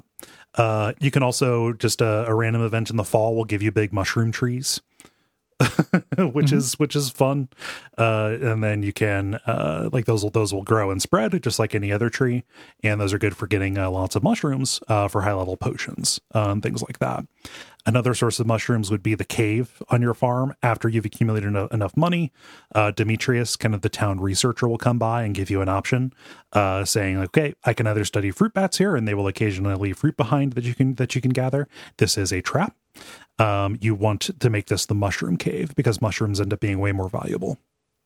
Yeah, mushrooms are used in potions. The fruit is good in case you miss fruit. You can get off-season fruit there. Yeah. So it could potentially paper over if you've been, haven't been growing everything as you go. But the longer term, you only get to make this choice once. Yeah. So getting these 6 mushrooms every 2 days is better. Also a consistent source of a little bit of cash. Yeah. You also find artifacts. There's a museum subquest with a weird Civil War reenactor who's always in costume. You get these either from the mine. You can also get them from the ground. If you see worms on the ground, you can use your hoe there to get artifacts or clay. I never noticed these. I didn't know about this the entire time because they just faded into the background for me and I never thought to do it. Yeah. And I was asking Liv, I'm like, why don't I have enough clay for the silo? And she's like, well, you have to kill the worms. I'm like, what the fuck are you talking about? And she explained it to me. But yeah, you want to be on the lookout for that stuff. I'm happy that it's not an extra tool. Like it's not a shovel that you have to upgrade, but if it was a shovel, I would probably intuit, digging stuff up like it was, Link's Awakening, right? Yeah, same. Yeah. So for the foraging bundles in the crafts room at the community center, this will repair the bridge near the mine. This is, again, another way to get around mining. This bridge will lead to the quarry up there in the mountains where different stones will appear. There's a chance that these will be ore nodes that will pop up where you can break them apart. This is a source of stone for you as well. And it's a good place to plant trees if you want more trees. There you go. Yeah. There's a fishing in this game because of course there is. It's a relaxed game that takes after the Super Nintendo. The fishing is weird. You can bait your hook. You can do all that stuff. You don't have to. You can just get your basic rod. You cast out your line to any body of water. You get a bite. And you do this mini game where the fish is rising, lowering on this meter. You control this little field you want it to stay in by pressing the button, but there's a lot of momentum and bounce to the bar. It has gravity. It will bounce when it hits the ground, etc. Yeah. And some fish are just real wild, going back and forth. They have a much easier turning radius. Yeah. Basically than you, for lack of a better word. So it is pretty tricky. Yeah. To do this. This is improved over time, either through adjustments that they have made or by kind of the addition of different lures that will change the behavior of the bar. I do not like fishing, and I have never met somebody who was crazy about the fishing in this game. There's a path for it. You can choose to become a specific kind of angler, and there's a fishing farm that you can choose, but it was not. I liked it because it was not clicking. Most of the verb you do in this is just go up to the thing and hit action. It's all contextual verbs, down to, same thing with giving gifts, socializing, same thing with combat, right? It was all very simple. I liked this for having a degree of complexity to it. Yeah. But not enough to do it forever, not enough to do it a lot. I just did it when the opportunity struck. Yeah. And it's I got some time to kill before the Adventurers Guild opens up or whatever. I'll fish. Yeah. Yeah. But just like anything, you can improve your tools on this and get more things. Like your bait will determine your bite rate. So will your luck. So will your skill. Things like that. You can find other kinds of fish either by just finding shellfish on the ground, or you can put out crab pots and leave bait inside in different spots, and this will bring you crawfish and things like that. The one great decoration you can get is you can buy a fish tank and you can put any fish in it. So that's kind of nice. It allows you to have another pet. Yeah. Marnie also gives you a cat or dog. They don't do anything. No, they'll meow. They meow. It's basically like having a kid, which also they don't do anything. Which you can abort extremely late by turning them into a bird. Yep. And erasing everyone's memory of them. grim. It's weird. Oh man. So something that was added way late after the release is fish farms that you can do. These are structures that you can build where you will throw in like a kind of fish, and they will request different like different seeds and different items that you can throw in, and they will multiply and then produce roe for you, roe and caviar and stuff like that. Mining and combat are part of this. You head into the mine, which is monsters / rocks. You hit boulders with your pickaxe, which produces stones. Sometimes you get common gems, or boulders will give you ore. You want this. You take this ore to a smelter, and you turn into bars of that ore, which you use to upgrade your tools for lots of recipes, things like that. This was a big bottleneck for me early on, trying to get enough steel to make sprinklers for my entire field. Yeah. Big early bottleneck. You can buy ore at the blacksmith shop. However, it is very, very expensive.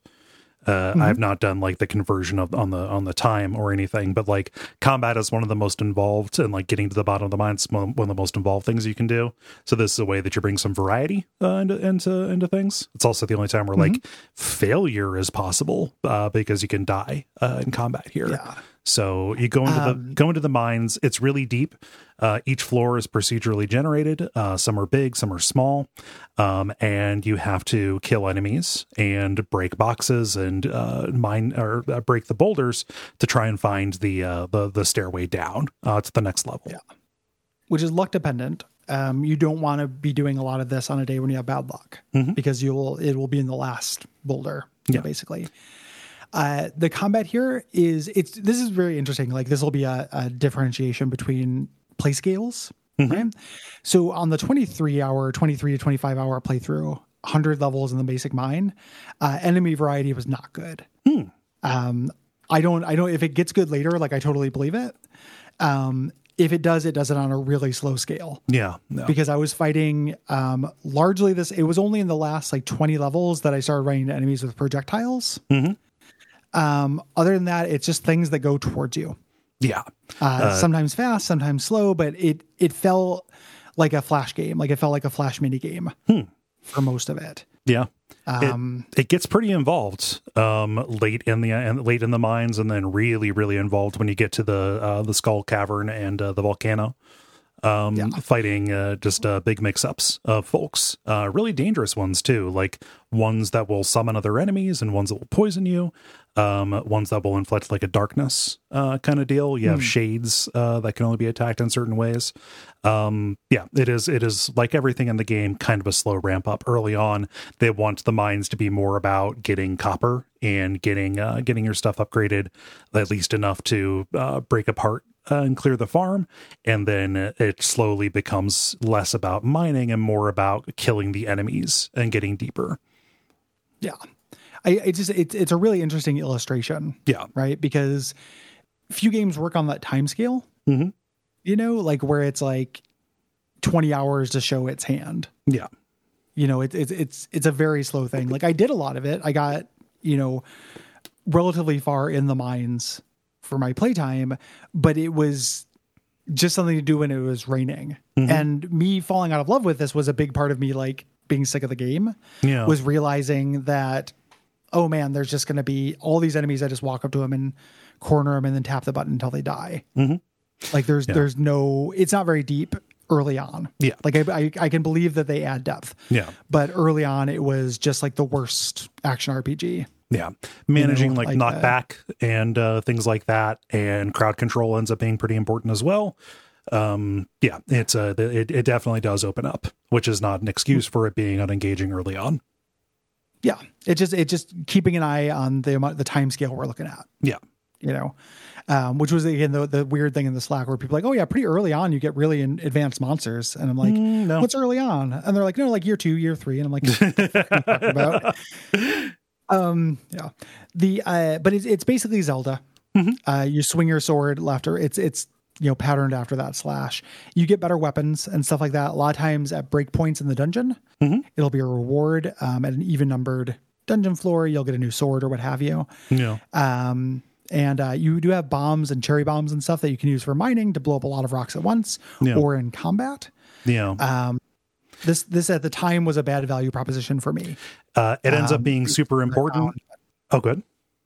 Or I used the ones I found, but crafting them was not worth the money. Yeah, it takes ore and stuff like that. Like early on, it is a bad investment. Later on, especially when you're doing the skull cavern, which ends up not having the shortcut system that the main one does.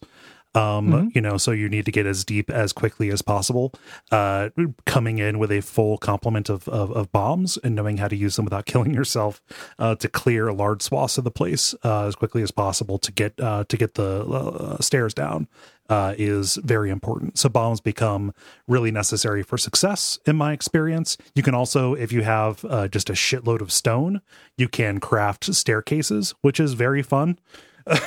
Just as a concept, like I have this portable staircase that I can bring in. Yeah.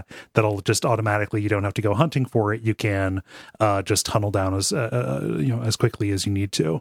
Or if it's taking too long, like some of the floors, like especially the ones that are laid out like big spirals, they take a long time to get to the center of. If you want to skip that floor, especially if you see that there are no mineral nodes here, then that is a viable way to get around. Mm-hmm. Yeah. You get equipment. So you get footwear, which determines your defense and your immunity to status effects, or weapons, which have damage and swing speed. There are rings that give you various special effects.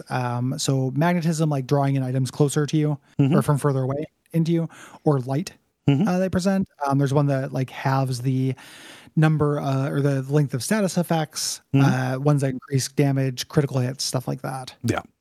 It's pretty important. Like if you're gonna be going on a big trip, you're going to want to have a couple and switch these around. Is a worthwhile thing to do in between floors. There's range combat through slingshots. This is for really, really specific circumstances. You're not going to need to use this early on. There are just not that many enemies where it benefits you to use ammo to kill them at a distance. Yeah, you had to have rocks for them, and there are an unlimited supply of rocks down in the dungeon, but that is an inventory slot. Yes, that could be used for something better. Yeah, monsters drop loot, which some of which is valuable early on. It's not a very big moneymaker in the first 100 or whatever, but you can use them for more arcane recipes, and they are required in different bundles. This is also the mine was the primary place I was finding artifacts. To give to the museum, which also has rewards at breakpoint, some of which are really meaningful, some of which are decorations, but some of which are cool. Yeah. So mining is related to the boiler room bundles in the community center. This is a big one that you're going to want to go after, getting those ores and such, because if you complete it, you unlock one of the forms of fast travel, which is the mine carts. There's, it's not like right on your farm. You have to go over to the bus stop to do the nearest one, but you can go to the quarry, you can go into the mines, and you can go to like over by the blacksmith in the museum on the far side of town. So this will save you a good amount of running. This is especially valuable if you have not gotten the horse together. It's even faster than the horse to get to certain places. No. This is also part of a larger bundle, the Bank Vault bundle, where you're putting larger and larger amounts of money into it. When you do this, it unlocks the bus that's just broken down. They finally repair it, which will take you to the Calico Desert, which is an end game kind of zone. Yeah, which we'll talk about. You're not really meant to get there in your first year. Yeah, what have you? We've already talked a little bit about cooking. To a degree, like this is something you can only do either at fires if you build like a campfire, crafting one of those, but like the primary place is if you upgrade your house, you're going to get a kitchen, which will give you a stove, and will give you a fridge, which is just built-in storage, basically. It's not a skill that can be leveled up. Instead, you just collect recipes, either through skills or through watching the Queen of Sauce show. And this is for stat effects or gifts, as we mentioned. Yeah. There's several shops in town, Jen.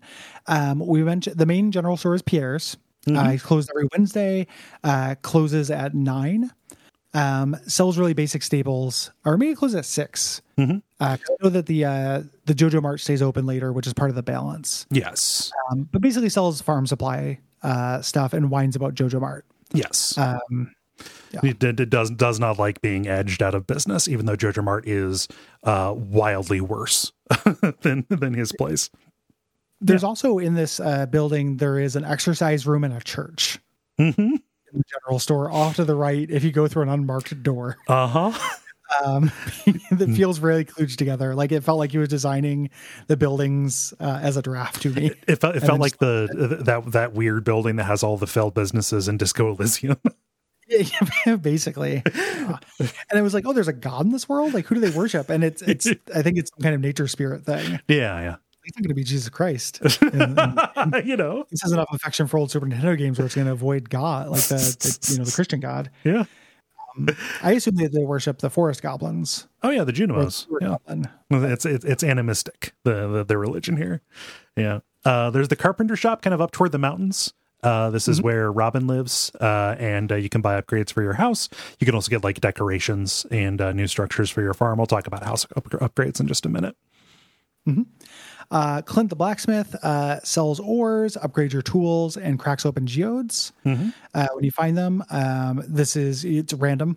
What you're going to get, either get like the dud, you get rocks, or you get artifacts. Yeah, and such. And higher level geodes, like you'll find ice geodes or lava geodes. Those have higher chances for rare things. Yeah.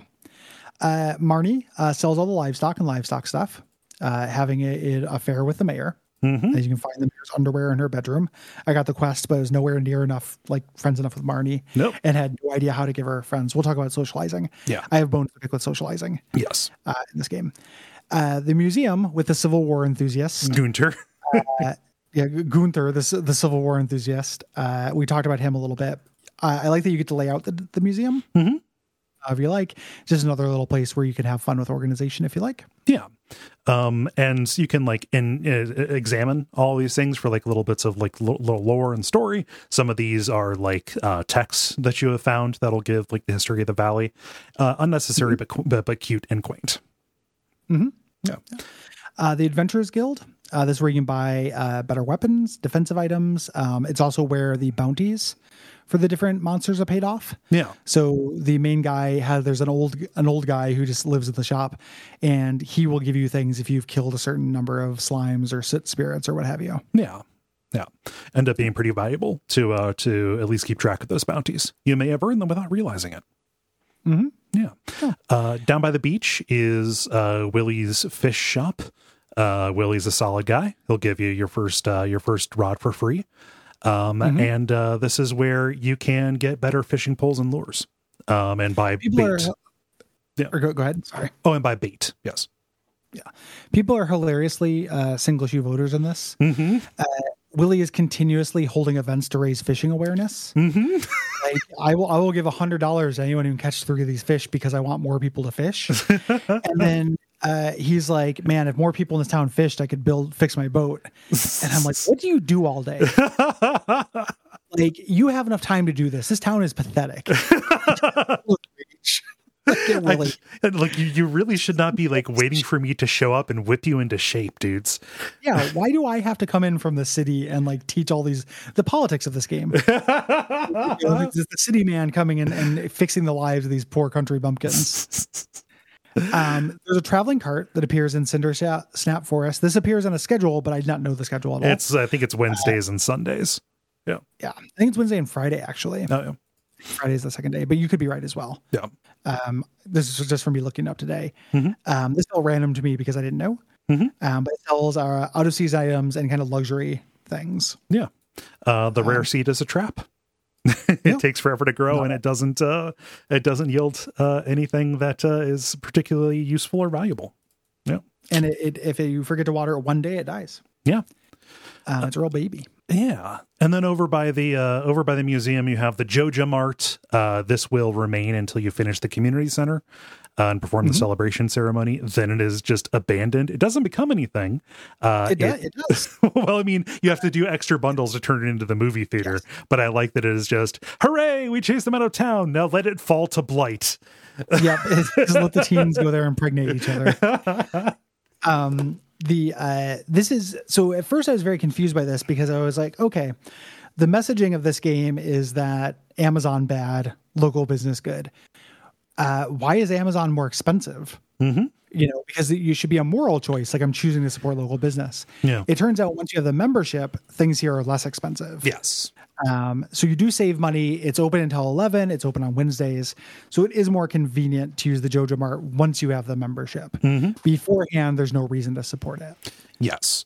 If you complete the community center and run them out of town on a rail, then Pierre is making enough money to have the store open 7 days a week.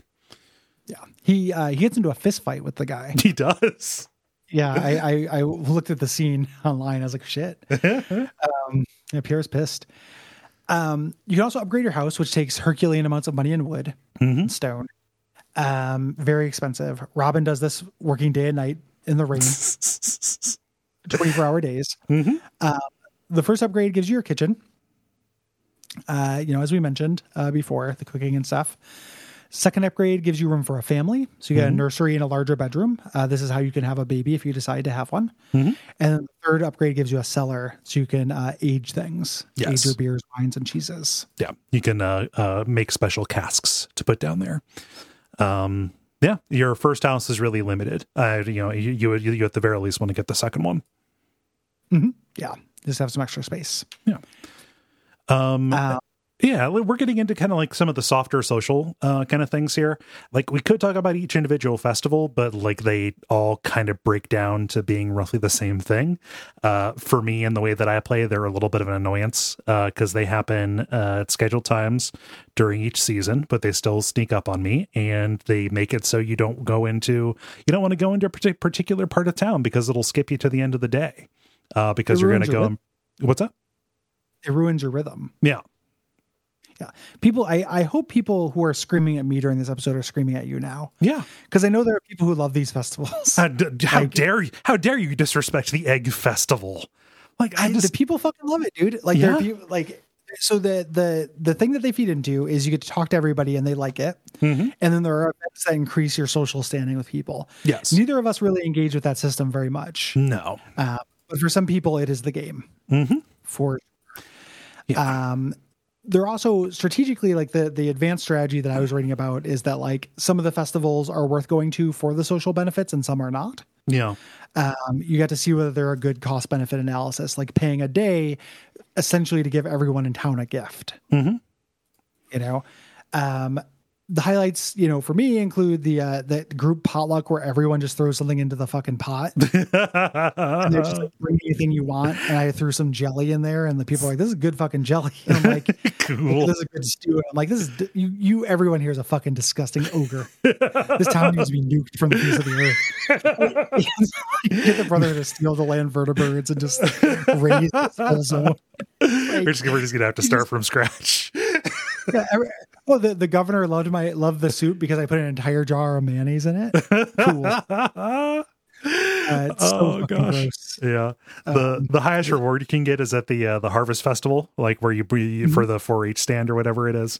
Got to bring your bring your highest quality goods. You can get like a Stardew drop or a star drop from that, which is good to do at least once. And then the night market is good. This is down by the docks where a bunch of little store barges will pull up, and you can buy stuff out of season. Yeah. You can also apparently get cool, rare stuff from the equivalent of Christmas. Yeah. If you're friends with people that give you things.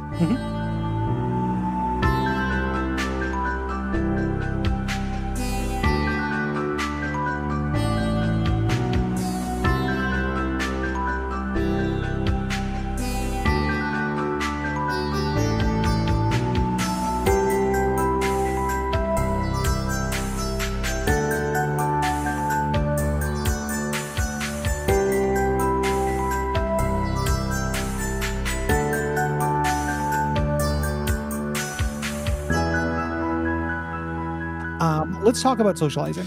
Yeah, let's do it. Let's just rip this Band-Aid off and make people annoyed at us. Get back to the farm. So the way that when I said this earlier, I said it in kind of a dismissive way, and I kind of mean it. Like, this, why wouldn't relationships just be a water you can crop in this game, or a crop you can water? Yeah. Like, it is just it's a pretty naked example of what I don't like in how video games handle relationships, which is give right gift, make meter go up. You know their birthdays, so and their universal dislikes. Like nobody likes being handed a trash, right? The soggy newspaper is not going to get anybody on your side. Like here, you can do decoupage. Like nobody cares. The thing I don't like is that it's trial and error. Yeah. For this, there's some things that relate to their personality. Right. So like Maru was the person I got the highest number of hearts with, the daughter of Robin and Demetrius. Maru is a scientist, so she likes science stuff. So I was like, oh, cool. I'll give her rare ores and things like that. And I did enough to where I got an event for her. But I was looking up her favorite things. You really want to be min-maxing this and giving her absolute favorite things, like, and making sure you don't miss her birthday and give her absolute favorite thing on her birthday to actually make this work. Yeah. It's desperately trial and error, or you look up a wiki and it reduces people to meters you fill up. Yes. Which I do not like. And to me, it's annoying a little bit to think about how, I don't know, I shouldn't say it's annoying because the way other people play this, I don't understand the appeal of it, because what you get by increasing the meters of these folks, largely the reward, it's not going to be mechanical. It's going to be, you're going to learn specific things about them. You're going to get events, things about their past will be revealed, things about what they like, their relationships with other people. Like all of that has the potential to be, interesting and good if you're a person who, will kind of like engaging with these kind of, generously sketched characters, let's say. But in order to get that, you need to either, use your limited gift opportunities to figure out, and it'll keep track for you, like of what they like and what they don't like. But like once you figure it out, in order to make this happen at anything approaching like a scale, if it's a goal that you're going to be working toward, what you do is you put a chest outside of their house, kind of know where they're, when they're going to be there, and you just fill that chest with their favorite things. And then when their cooldown for the gift goes away, you go and you grab that thing from inside there, then you go in and give it to them, and then wait for the cooldown to come back, and then see the and then just see the events as your hearts go up. And then if romance is what you're aiming for, that will be what you're going to be working toward. It is very mechanical, and this is consistent for us. Go back and listen to the Harvest Moon, or the Harvest Moon SimCity episode that we did many years ago. We also did not like that system there. Here it's nice because it is friendship. It is not just something that you do to woo a particular person. The relationship comes if you do particular steps afterwards. Yeah, it's a real bummer because of how strictly transactional it is. If you've been rankling at the idea that I keep calling this game psychopath shit, go back and listen to the sentence where Cole just said that the way that you manage the relationships here is put a crate outside someone's house, fill it with things they like, and then give it to them on their cooldown. That is what you do. I'm not blaming you for that. Yeah. It's just the game is enforcing psychopathic behavior. No, it's enforcing psychopathic behavior or wildly suboptimal behavior where you can undo your progress if you give them the wrong thing. Yeah, those are the two options. The actual events, when I was reading the events that you get, some of them are pretty interesting, and the characters are better sketched out as you get further. Yes. I think that they actually made a pretty big mistake. Well, they didn't make a mistake. It was wildly successful. Right, yeah. If they were trying to court me, they made a mistake by making the characters really boring at first. And then they only reveal their depths once you do engage with the system, because it works on the assumption you're going to want to make friends with everybody and fill those meters. Yeah. And if you don't have that, then there's not really an incentive to do it. I would be fine without an incentive mechanically, because I'm fine with that as like a hangout game. I didn't have an incentive narratively or in terms of like characterization. Yeah.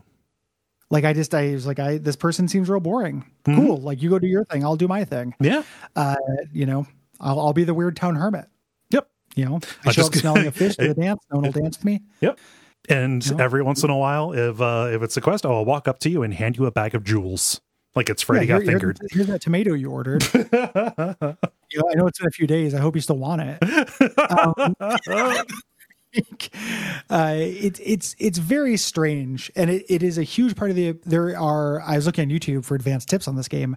There's all kinds of like ranking the waifus of Stardew Valley, mods to make them more naked or more cute anime girl, or all kinds of stuff to change the system. And I just don't have the gene in me that wants to make a cartoon girlfriend. Yep. It's not interesting. Even with more systems, like you said, look back to Harvest Moon, look back to BioWare games. Like I hate this shit. Like I hate just putting, like we're doing Fallout 4. It's not, you don't give people gifts in that. Yeah. It's more just like, they like it when you lockpick and you're going to be picking a lot of locks, but I just, the way I don't think video games model human behavior in a way that's acceptable. Yeah. Yeah. This is a little bit too faithful to its predecessors. And I don't get it. If you enjoy this, go with God. We're not going to be the people to kind of examine the ins and outs of these individual people. I know that like when I have tried doing the romance stuff in this, I was like, oh, Leah seems nice. And that's about it. So the one event I got with Maru, I was hanging out with her doing an experiment. She left the room and her dad, like, she's a nice girl and I want to keep it that way or something like that. And I was like, shit, weird. And she came back and she's like, what's the matter? And I had the option to say nothing or your dad was acting weird. Yeah. And apparently if you snitch on her dad, it like does irrevocable harm to a relationship. Oh no. And I was like, yeah, it was being fucking weird. Yeah. Looking at the options, I read like 4 or 5 of the different, character storylines, and they're not always intuitive. Yeah. What you're supposed to do during these little choose your own adventure parts. Yeah. One of the benefits of having people at high levels of friendship is they'll send you things. You'll just get a mail, say like, oh, here's a rock. There you go.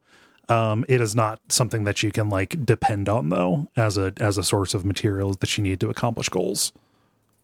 And you get access to their rooms, which you ordinarily cannot go into, which is necessary for quest. Once I figured out all of this stuff, the fact that the mayor sent me on a quest to get his underwear back from Marnie is one of the weirdest power moves I've ever seen in like a video game.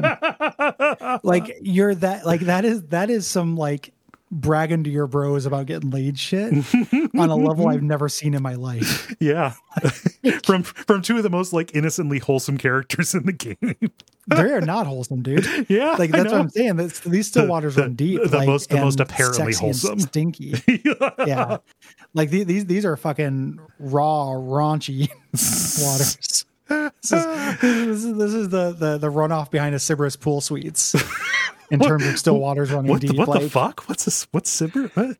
Sybaris pool suites were hotels that they advertised in Illinois that had a little tiny pool inside the room that were made for fucking. Oh no! They were like romance hotels, and yeah, me and my friends used to always joke about the guy who had to clear the filters for the pool in the Sybaris pool suites. So we got to come jam. Junction 4, dude. Yeah, and not the kind that came out of the awful Mayo machine. Void cum.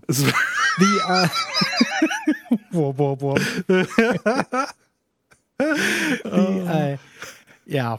So, but I thought it was very strange. Like, hey, brother, get my underwear out of my side pieces room for me. Okay, Mayor.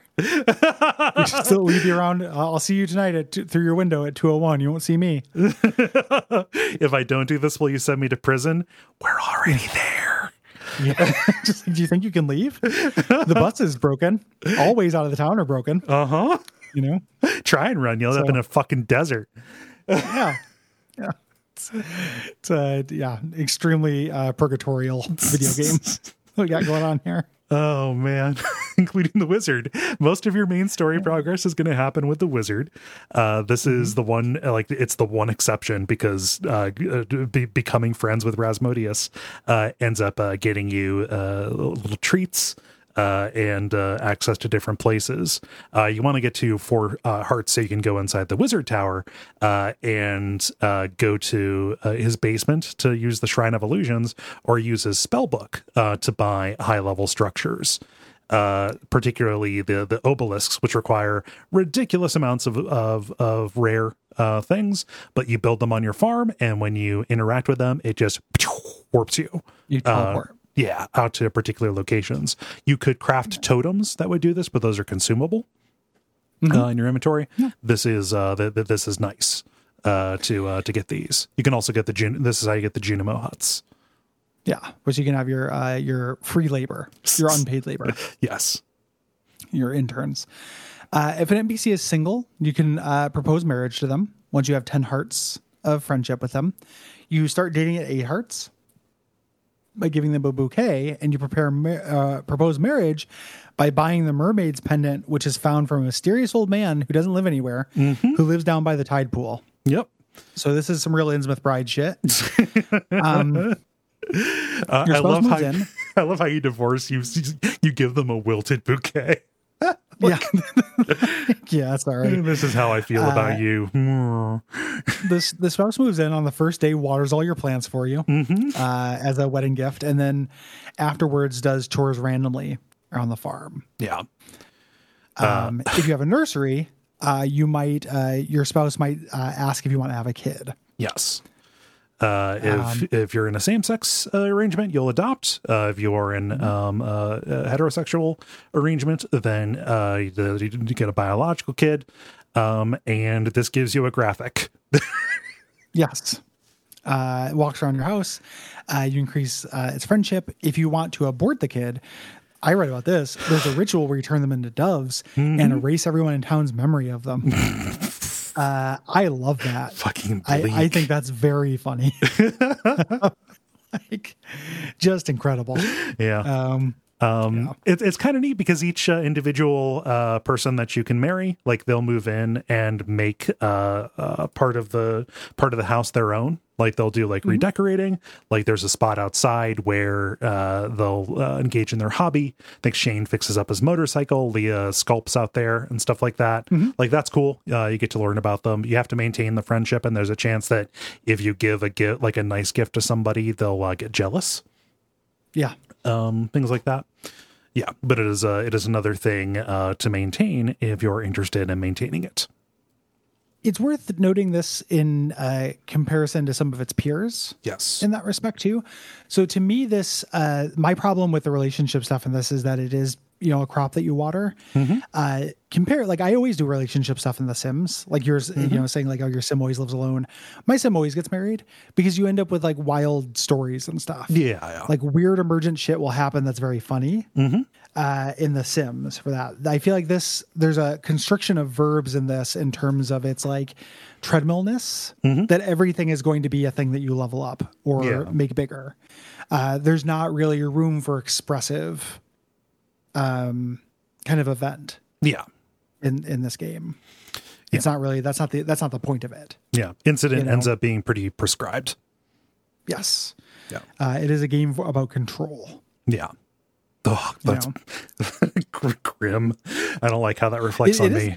It is kind of like, I'm telling you, man, it's kind of purgatorially a game. Like it's good. It's better than the sum of its parts, but it is about this hyper capitalistic, like, predictable routine. It is a routine simulator in the same way that like The Sims is narratively a meritocracy simulator.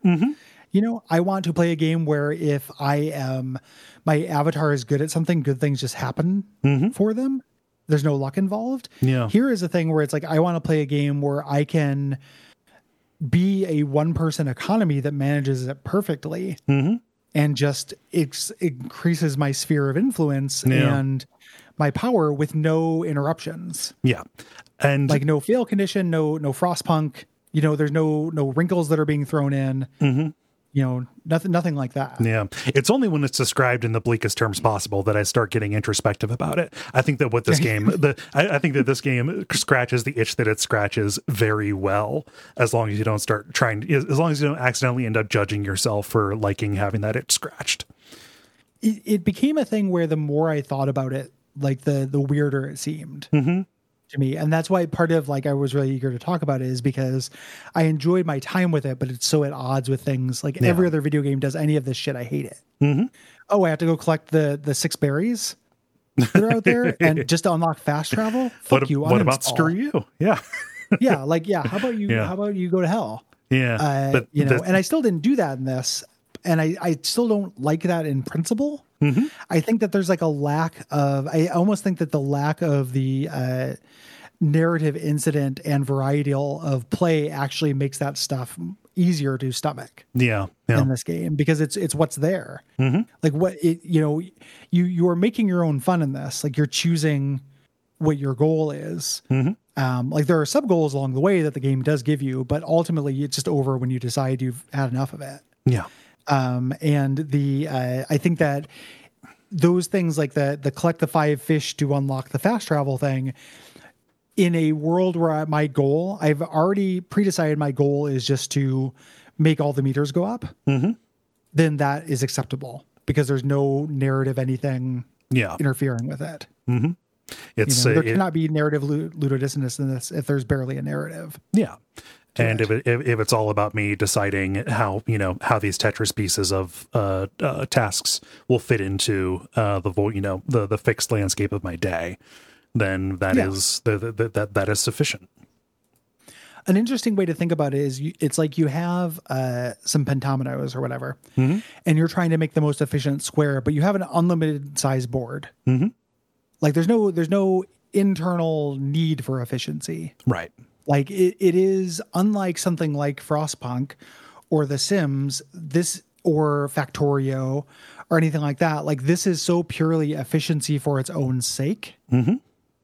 that it's the way that you talk about it makes a lot of sense as that being a gamer value for you, mm-hmm. and this being something that speaks to it in an incredibly pure and distilled form. Yes. Yeah. As somebody who just salivates when I hear all of those other things that you cite in relation to this. Yeah. Yeah. And the thing that is the difference between those things is the reason why I like those things more than I like this thing, mm-hmm. is that those kind of fail conditions, I don't want efficiency as its own goal. I want efficiency plus bleak pressure. Mm-hmm. Out of all those things we talked about, Frostpunk is my favorite. Yeah. Well, The Sims is my favorite. Mm-hmm. And that's closer in terms of like being a toy. Yeah. But Frostpunk, I think is a cooler game than this. 100% for me. Yeah. And the reason why is it adds that context and adds those fail conditions, that pressure. Mm-hmm. And I like not just being efficient. I like being efficient in the face of something. Yeah. Yeah. In the face of, a progressive pressure, right, that is being put on you beyond, like a temporary setback if you die. Like we talk about The Sims like not having consequences. Like in The Sims, if you run out of money and you don't pay your bills, somebody's going to come and use a special vacuum to empty your house, and your guy will get so sad that he won't be able to go to work the next day. Like, and then you eventually die. Yeah. Like your character will set himself on fire through being too sad to, cook goopy carbonara correctly. Yes. So there's kind of a fail condition, but I also think that one of the things this is purely, there's no judgment, just me mm-hmm. figuring out what kind of game stuff I like. Right. Mm-hmm. Because as you mentioned, like we're in Coaltown now, we were in Garytown earlier. Mm-hmm. Like I also spend a lot of hours on things, is that The Sims also doesn't maintain my interest for 100+ hours. Yeah. The Sims is something that I install and play for 10 hours when I need it. The currency also doesn't spend mm-hmm. as long as it could. Yeah. Whereas I need to be very careful when I install and when I start those, because if I start up a RimWorld colony, like, oh shit, Cole has all of a sudden fallen behind on everything. Right. Yeah. There's a because of that daily routine. Yeah. There's a compulsion to it. Yeah. Yeah. Which is incredibly satisfying. And, any of the games that we have mentioned is, like very rewarding to engage with the systems for their own sake. Right. Yeah. Yeah. It is dangerous. And the amount of time that you'll be compulsed by that is also something that is going to differ. Yeah. And I'm really happy that my compulsion is for that, just a game where you buy the game and a expansion every couple of months, every couple of years, maybe, as opposed to, something with a loot box or something that is more predatory. Or cocaine. Yeah. Or gambling. Yes. or even like e-gambling, mm-hmm. gachapon. Yeah. It's better that your compulsion is for this than Genshin Impact. Yes. Yeah. it's just interesting. I feel like you can learn a lot about what somebody likes in a video game based on what they take from Stardew Valley. Yeah. You know, just because it contains so much, and it's going to reflect so much of them back at the person, based on what they choose to engage with. Yeah. And how long they stick with it. Like the variety of task and how much, like, where your lines are for making your own fun, where your lines are for self-directed goals. Yes. Things like that. Yeah. Minecraft is another one of those for me, where it is a bottomless hole from which Cole cannot extract himself. Yeah. I'll keep these things away from you, man. Yeah. And by from which I cannot extract myself, I mean, like, burn a week on it and then feel bad and then stay away for probably longer than I should. Yeah. You lock yourself in a cage like a werewolf. Yes. You know, during a full moon. Yeah. Let's talk about some of this. Oh, go ahead. Sorry. I was going to say that doesn't necessarily, that specific thing, it does not always just apply to these things. Like, that's the reason why I haven't bought Darkest Dungeon 2 yet. Oh yeah. Or Baldur's Gate 3. Because Baldur's Gate 3, like, I'll go deep on them. Yeah. You know, and I'll play those. Using the fact that they're in early access an excuse not to go deep on them yet. Yeah. But I also just know I'll do that instead of other things. I mean, it's a little, like, it's something that I'm excited about in Fallout 4, but also a little bit, like, scared, because the base building and management stuff seems real cool to me. You know, I never got far enough to engage with it. Yeah. Yeah. I'll be real curious as to how that, because it is, I'm kind of a defender of that stuff as well. I don't hate that shit, even though a lot of people do. And I find the loop of finding new stuff in Fallout 4 really compulsive as well. Yeah. So this is kind of compulsive fall. Yeah. Which is good, because compulsion is a great way to supplement motivation. Sure.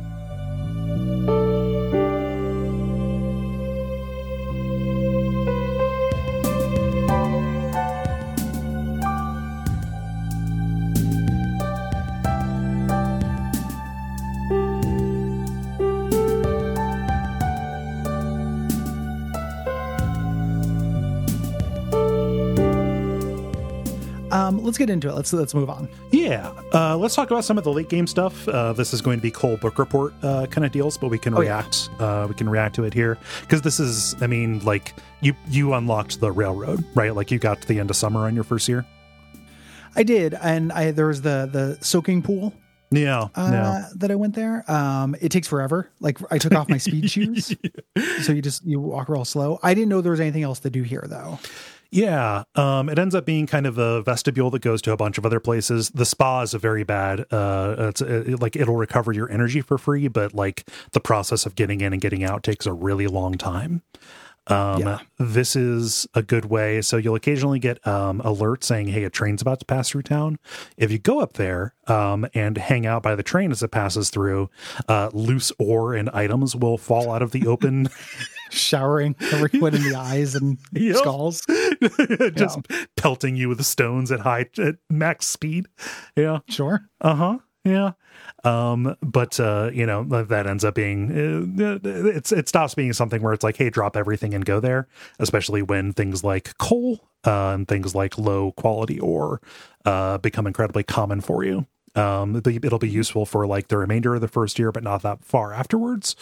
So what you will do here is there'll be a pathway that'll open up to the witch's swamp, to the bog. Your wizard quest chain will send you here. The wizard and the witch used to be involved with each other romantically before she went off the deep end. He regrets it. I was reading his stuff. He apparently did something horrible, but he drove her to it, I think, is the way that it articulates. She has some things of his that he wants, and the witch is not here. Like, you can't actually, like, interact with her, but you can get in good with her henchmen by giving him void mayonnaise. This little gremlin loves this ashy goop, and he'll let you in. And this is where you can access the shrines that will let you perform the dark arts.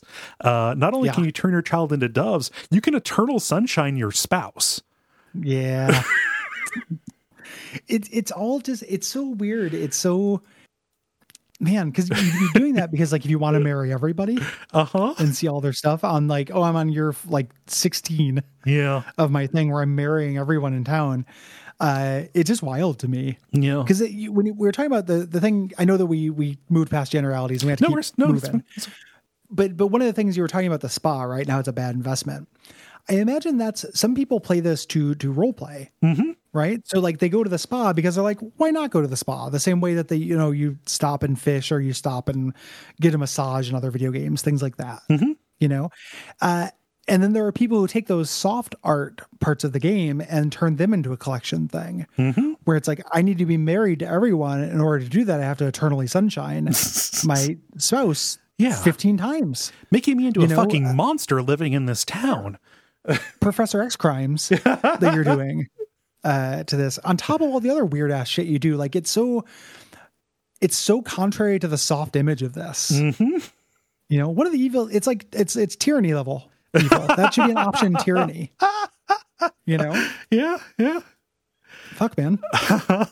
And it's coded. Like it's not coded as a thing that is good to do. You are making dark pacts with a witch's shrine, but also like it's there. It's along the main line of the game, giving you a reset button for any number of commitments that you might have made.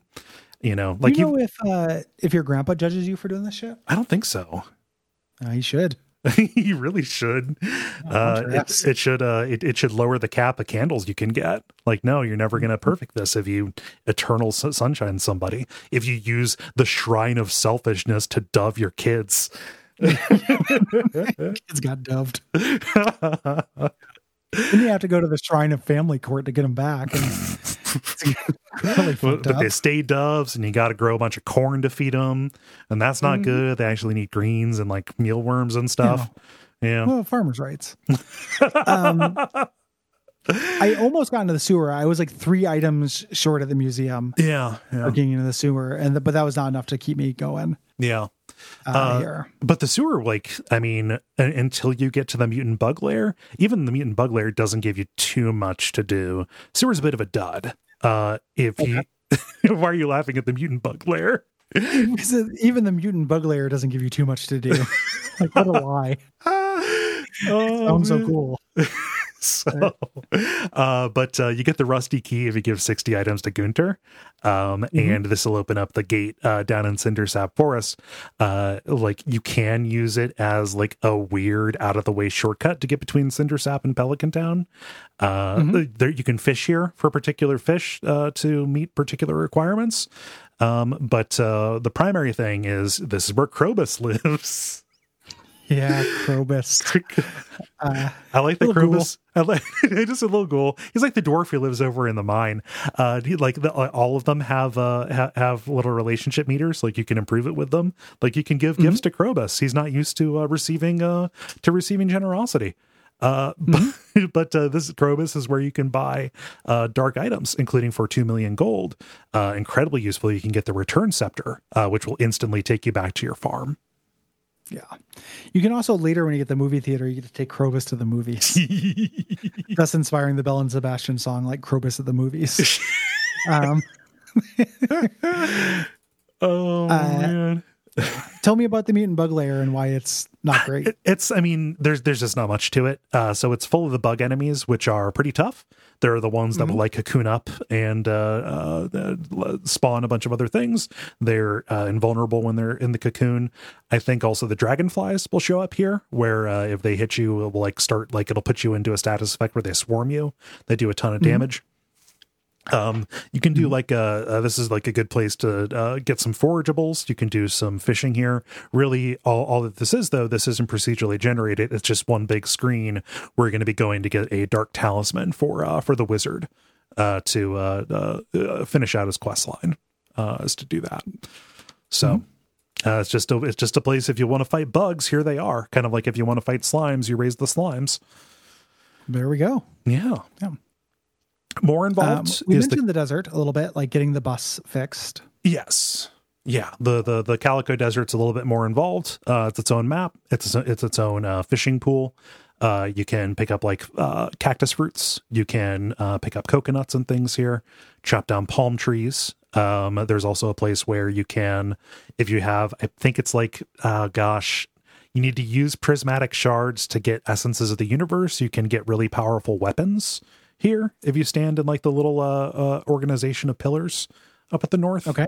Primarily what you're going to do when you first arrive here, especially if you've not gotten to the bottom of the mines, is there's a special shop called the Oasis where you can get rare seeds and items, including starfruit seeds, which is a real good cash crop. It yields multiple, I believe it yields multiple fruits. I forget. Don't quote me on that because I may be confusing it with ancient fruits. Yes. But there's also a casino here where if you go through a cryptic set of actions, you can get into Mr. Cheese casino to go up here and play slot machines and blackjack to get a special currency to buy particular items. Yeah, I would have done this. I like blackjack. Yeah. Love a blackjack video game. But the main thing, though, is you want to come over here and use the key that you found at the bottom of the mines to get into Skull Cave. This behaves differently. You always start at the top of it, and there's no elevator. You just have to descend on your own. And things here will fuck you up. Very, more mix-ups, more aggressive enemies. They do a lot of damage to you. You have to be very careful. And also, you're going to get a lot of iridium here. This is primarily where you're going to be getting that very rare metal that will take you to the upper levels of sprinklers and your most efficient tools. Yeah, the rarest metal. We didn't mention this when we talked about the mines. The mines have an elevator, so you clear them in basically sets of 5. Yeah, you can fast travel to every 5 floors. Doing a little mine run, you want to make at least 5 floors of progress so you can fast travel back and get back to where you were. Yeah. But this, for a long time, this was like the late game content here was going as deep as you could in Skull Cave. I don't believe that it has a bottom. I think that you just go until you run out of time or energy or health. And the deeper you go, the more rewarding it gets. Nice. And I also read about this, but did not do it. When you complete the community center, Willie, the fisherman, says he has enough room or enough time in his life finally to fix up the fishing boat. He'll take you back. He'll show it to you in confidence. Yep. You're the tasty treat. And if you give him money and items, he'll get it into shape, and you can go to Ginger Island. Yeah. Which is a brand new map, has new features like new collectibles, new places to start a second farm, things like that. Yeah. We don't have to go too deep into this because some of it, like you can start a resort here. You can open up the resort where people from Pelican Town will come. I think maybe if you interact with them here, you get better friendship bonuses on it, but it's random who comes and when, and it will pull them from other things. So if you are trying to keep people predictable, it ends up being a little bit of a net negative for you. The earliest part of being here on Ginger Island is you need to find these golden walnuts, and you do this by doing like a scavenger hunt around in this environment, looking for oh, there's an X in the environment, so it probably means I need to dig here. And you pull these up, and you'll get hints about where these might be. And you exchange the golden walnuts. You give them to the parrots here, and they set stuff up. So this is how you open the farm. This is how you open the fast travel around here. And ultimately, you want to get into the volcano, which is a high level dungeon, which is a really good place to get high level ores, but also more golden walnuts to get to the top and unlock kind of like item crafting, like combining your tools with particular gems to get different effects. Yeah. They don't use any energy, things like that. Yeah. And all of this is in service to getting 100 golden walnuts, so you can get into the special golden walnut room, where you get high level quests that you need to accept, some of which will turn the dungeons into more dangerous versions of themselves. So you need to get to a certain level to get a new ore, radioactive ore, to make better versions of items. But also you are accumulating gems that can be traded for even more game breaking stuff. And ultimately there's a perfection tracker, which is saying like, all right, here's what you have left to do in order to achieve perfection and get a special event at the top of the peak in the mountains by the railroad. Yeah, if you want to 100%. Yes. The game. And that is not Stardew Valley, because there's a lot of stuff to it, but that's our episode on Stardew Valley. That's Stardew all Valley. of the individual like elements of Stardew Valley. Stardew Valley happens when you try and fit those into a day over the course of several years. Yes. Many years. Mm-hmm. Is this the longest game we've done? Maybe. Like, it's over when you want it to be. Mm-hmm. So no, but also in terms of like getting to this stuff, Yeah. like unlocking this island, unlocking all of this extra stuff, like definitely not even doing perfection. Yeah. But like getting to engage with the last system they reveal. Yeah. Has got to be pretty close to the longest thing we've done. So, I mean, this is not the 1.5 playthrough that I did, like when that patch was released on the Switch earlier this year in the summer. I understand that I kind of knew how to run a farm and get through those early things. So this is probably short. Like a person's first playthrough would take longer. It took me about 100 hours to get to the point where I had a pretty good farm set up on Ginger Island. And that, I think that save is at about like just shy of 200 at this point, something like that, as I've been doing extra stuff with it off and on. I've since put it down. I picked it up a little bit to refresh myself about systems, but yeah, like it is up there at the very least with the longest stuff we've ever played. Yeah. It's at least, you know, especially considering like the progress I was making without knowing the stuff. Yeah. Right. Like that first year would have been a wash basically. And I looked up some stuff. Yeah. You know, so it's a really big investment, and that's a double-edged sword, right? Like it's great because it's generous. Yes. If you're looking like this, Stardew Valley is $4.99 on iOS. Wild. It's hard for me to think of a better dollar per hour ratio if that is something that you are invested in. If you're buying by volume. Yes. For me, I bought this twice. I bought it on PC and on Switch. And played like 4 hours on PC and then 23 to 25 hours on Switch. Had fun and do not regret it at all. I had fun. You know, it is a tremendous value. I would say that if any of that stuff is interesting to you, even if you don't have the perpetual gamer gene, like even if you don't want to make things more efficient ad infinitum, you can play this until you're done with it and still have fun. Yeah. Like, I like to dip into this kind of thing, you know, from time to time. Yeah.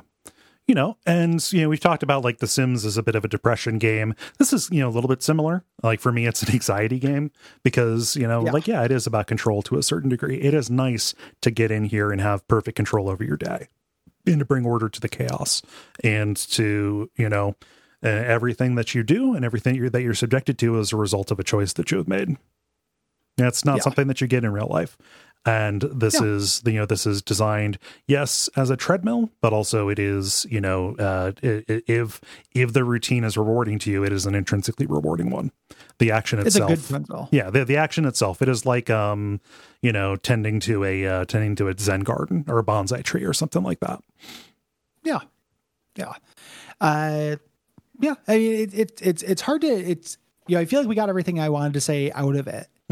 You know, I think that the thing that I learned about myself through this journey is that I do, you know, nobody is, you know, has purely any taste. Like, you know, a well-rounded gaming diet is important.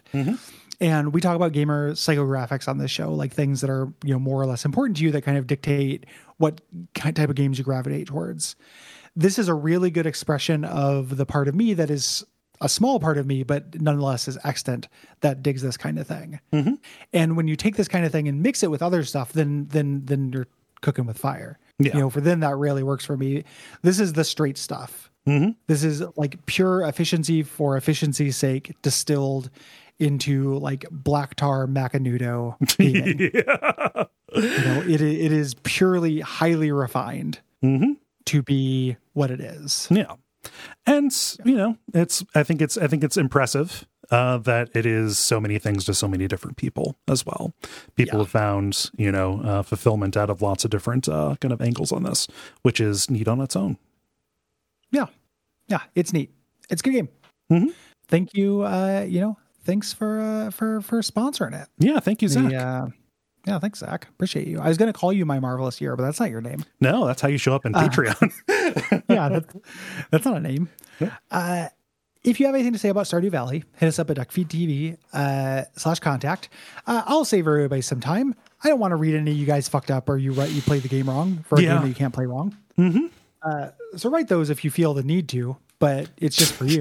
You would just be doing violence to me, who reads them and compiles them, and would like leave it out if it was especially mean. So yeah, we're not gonna to read those out loud. But if you have things that contribute, yeah.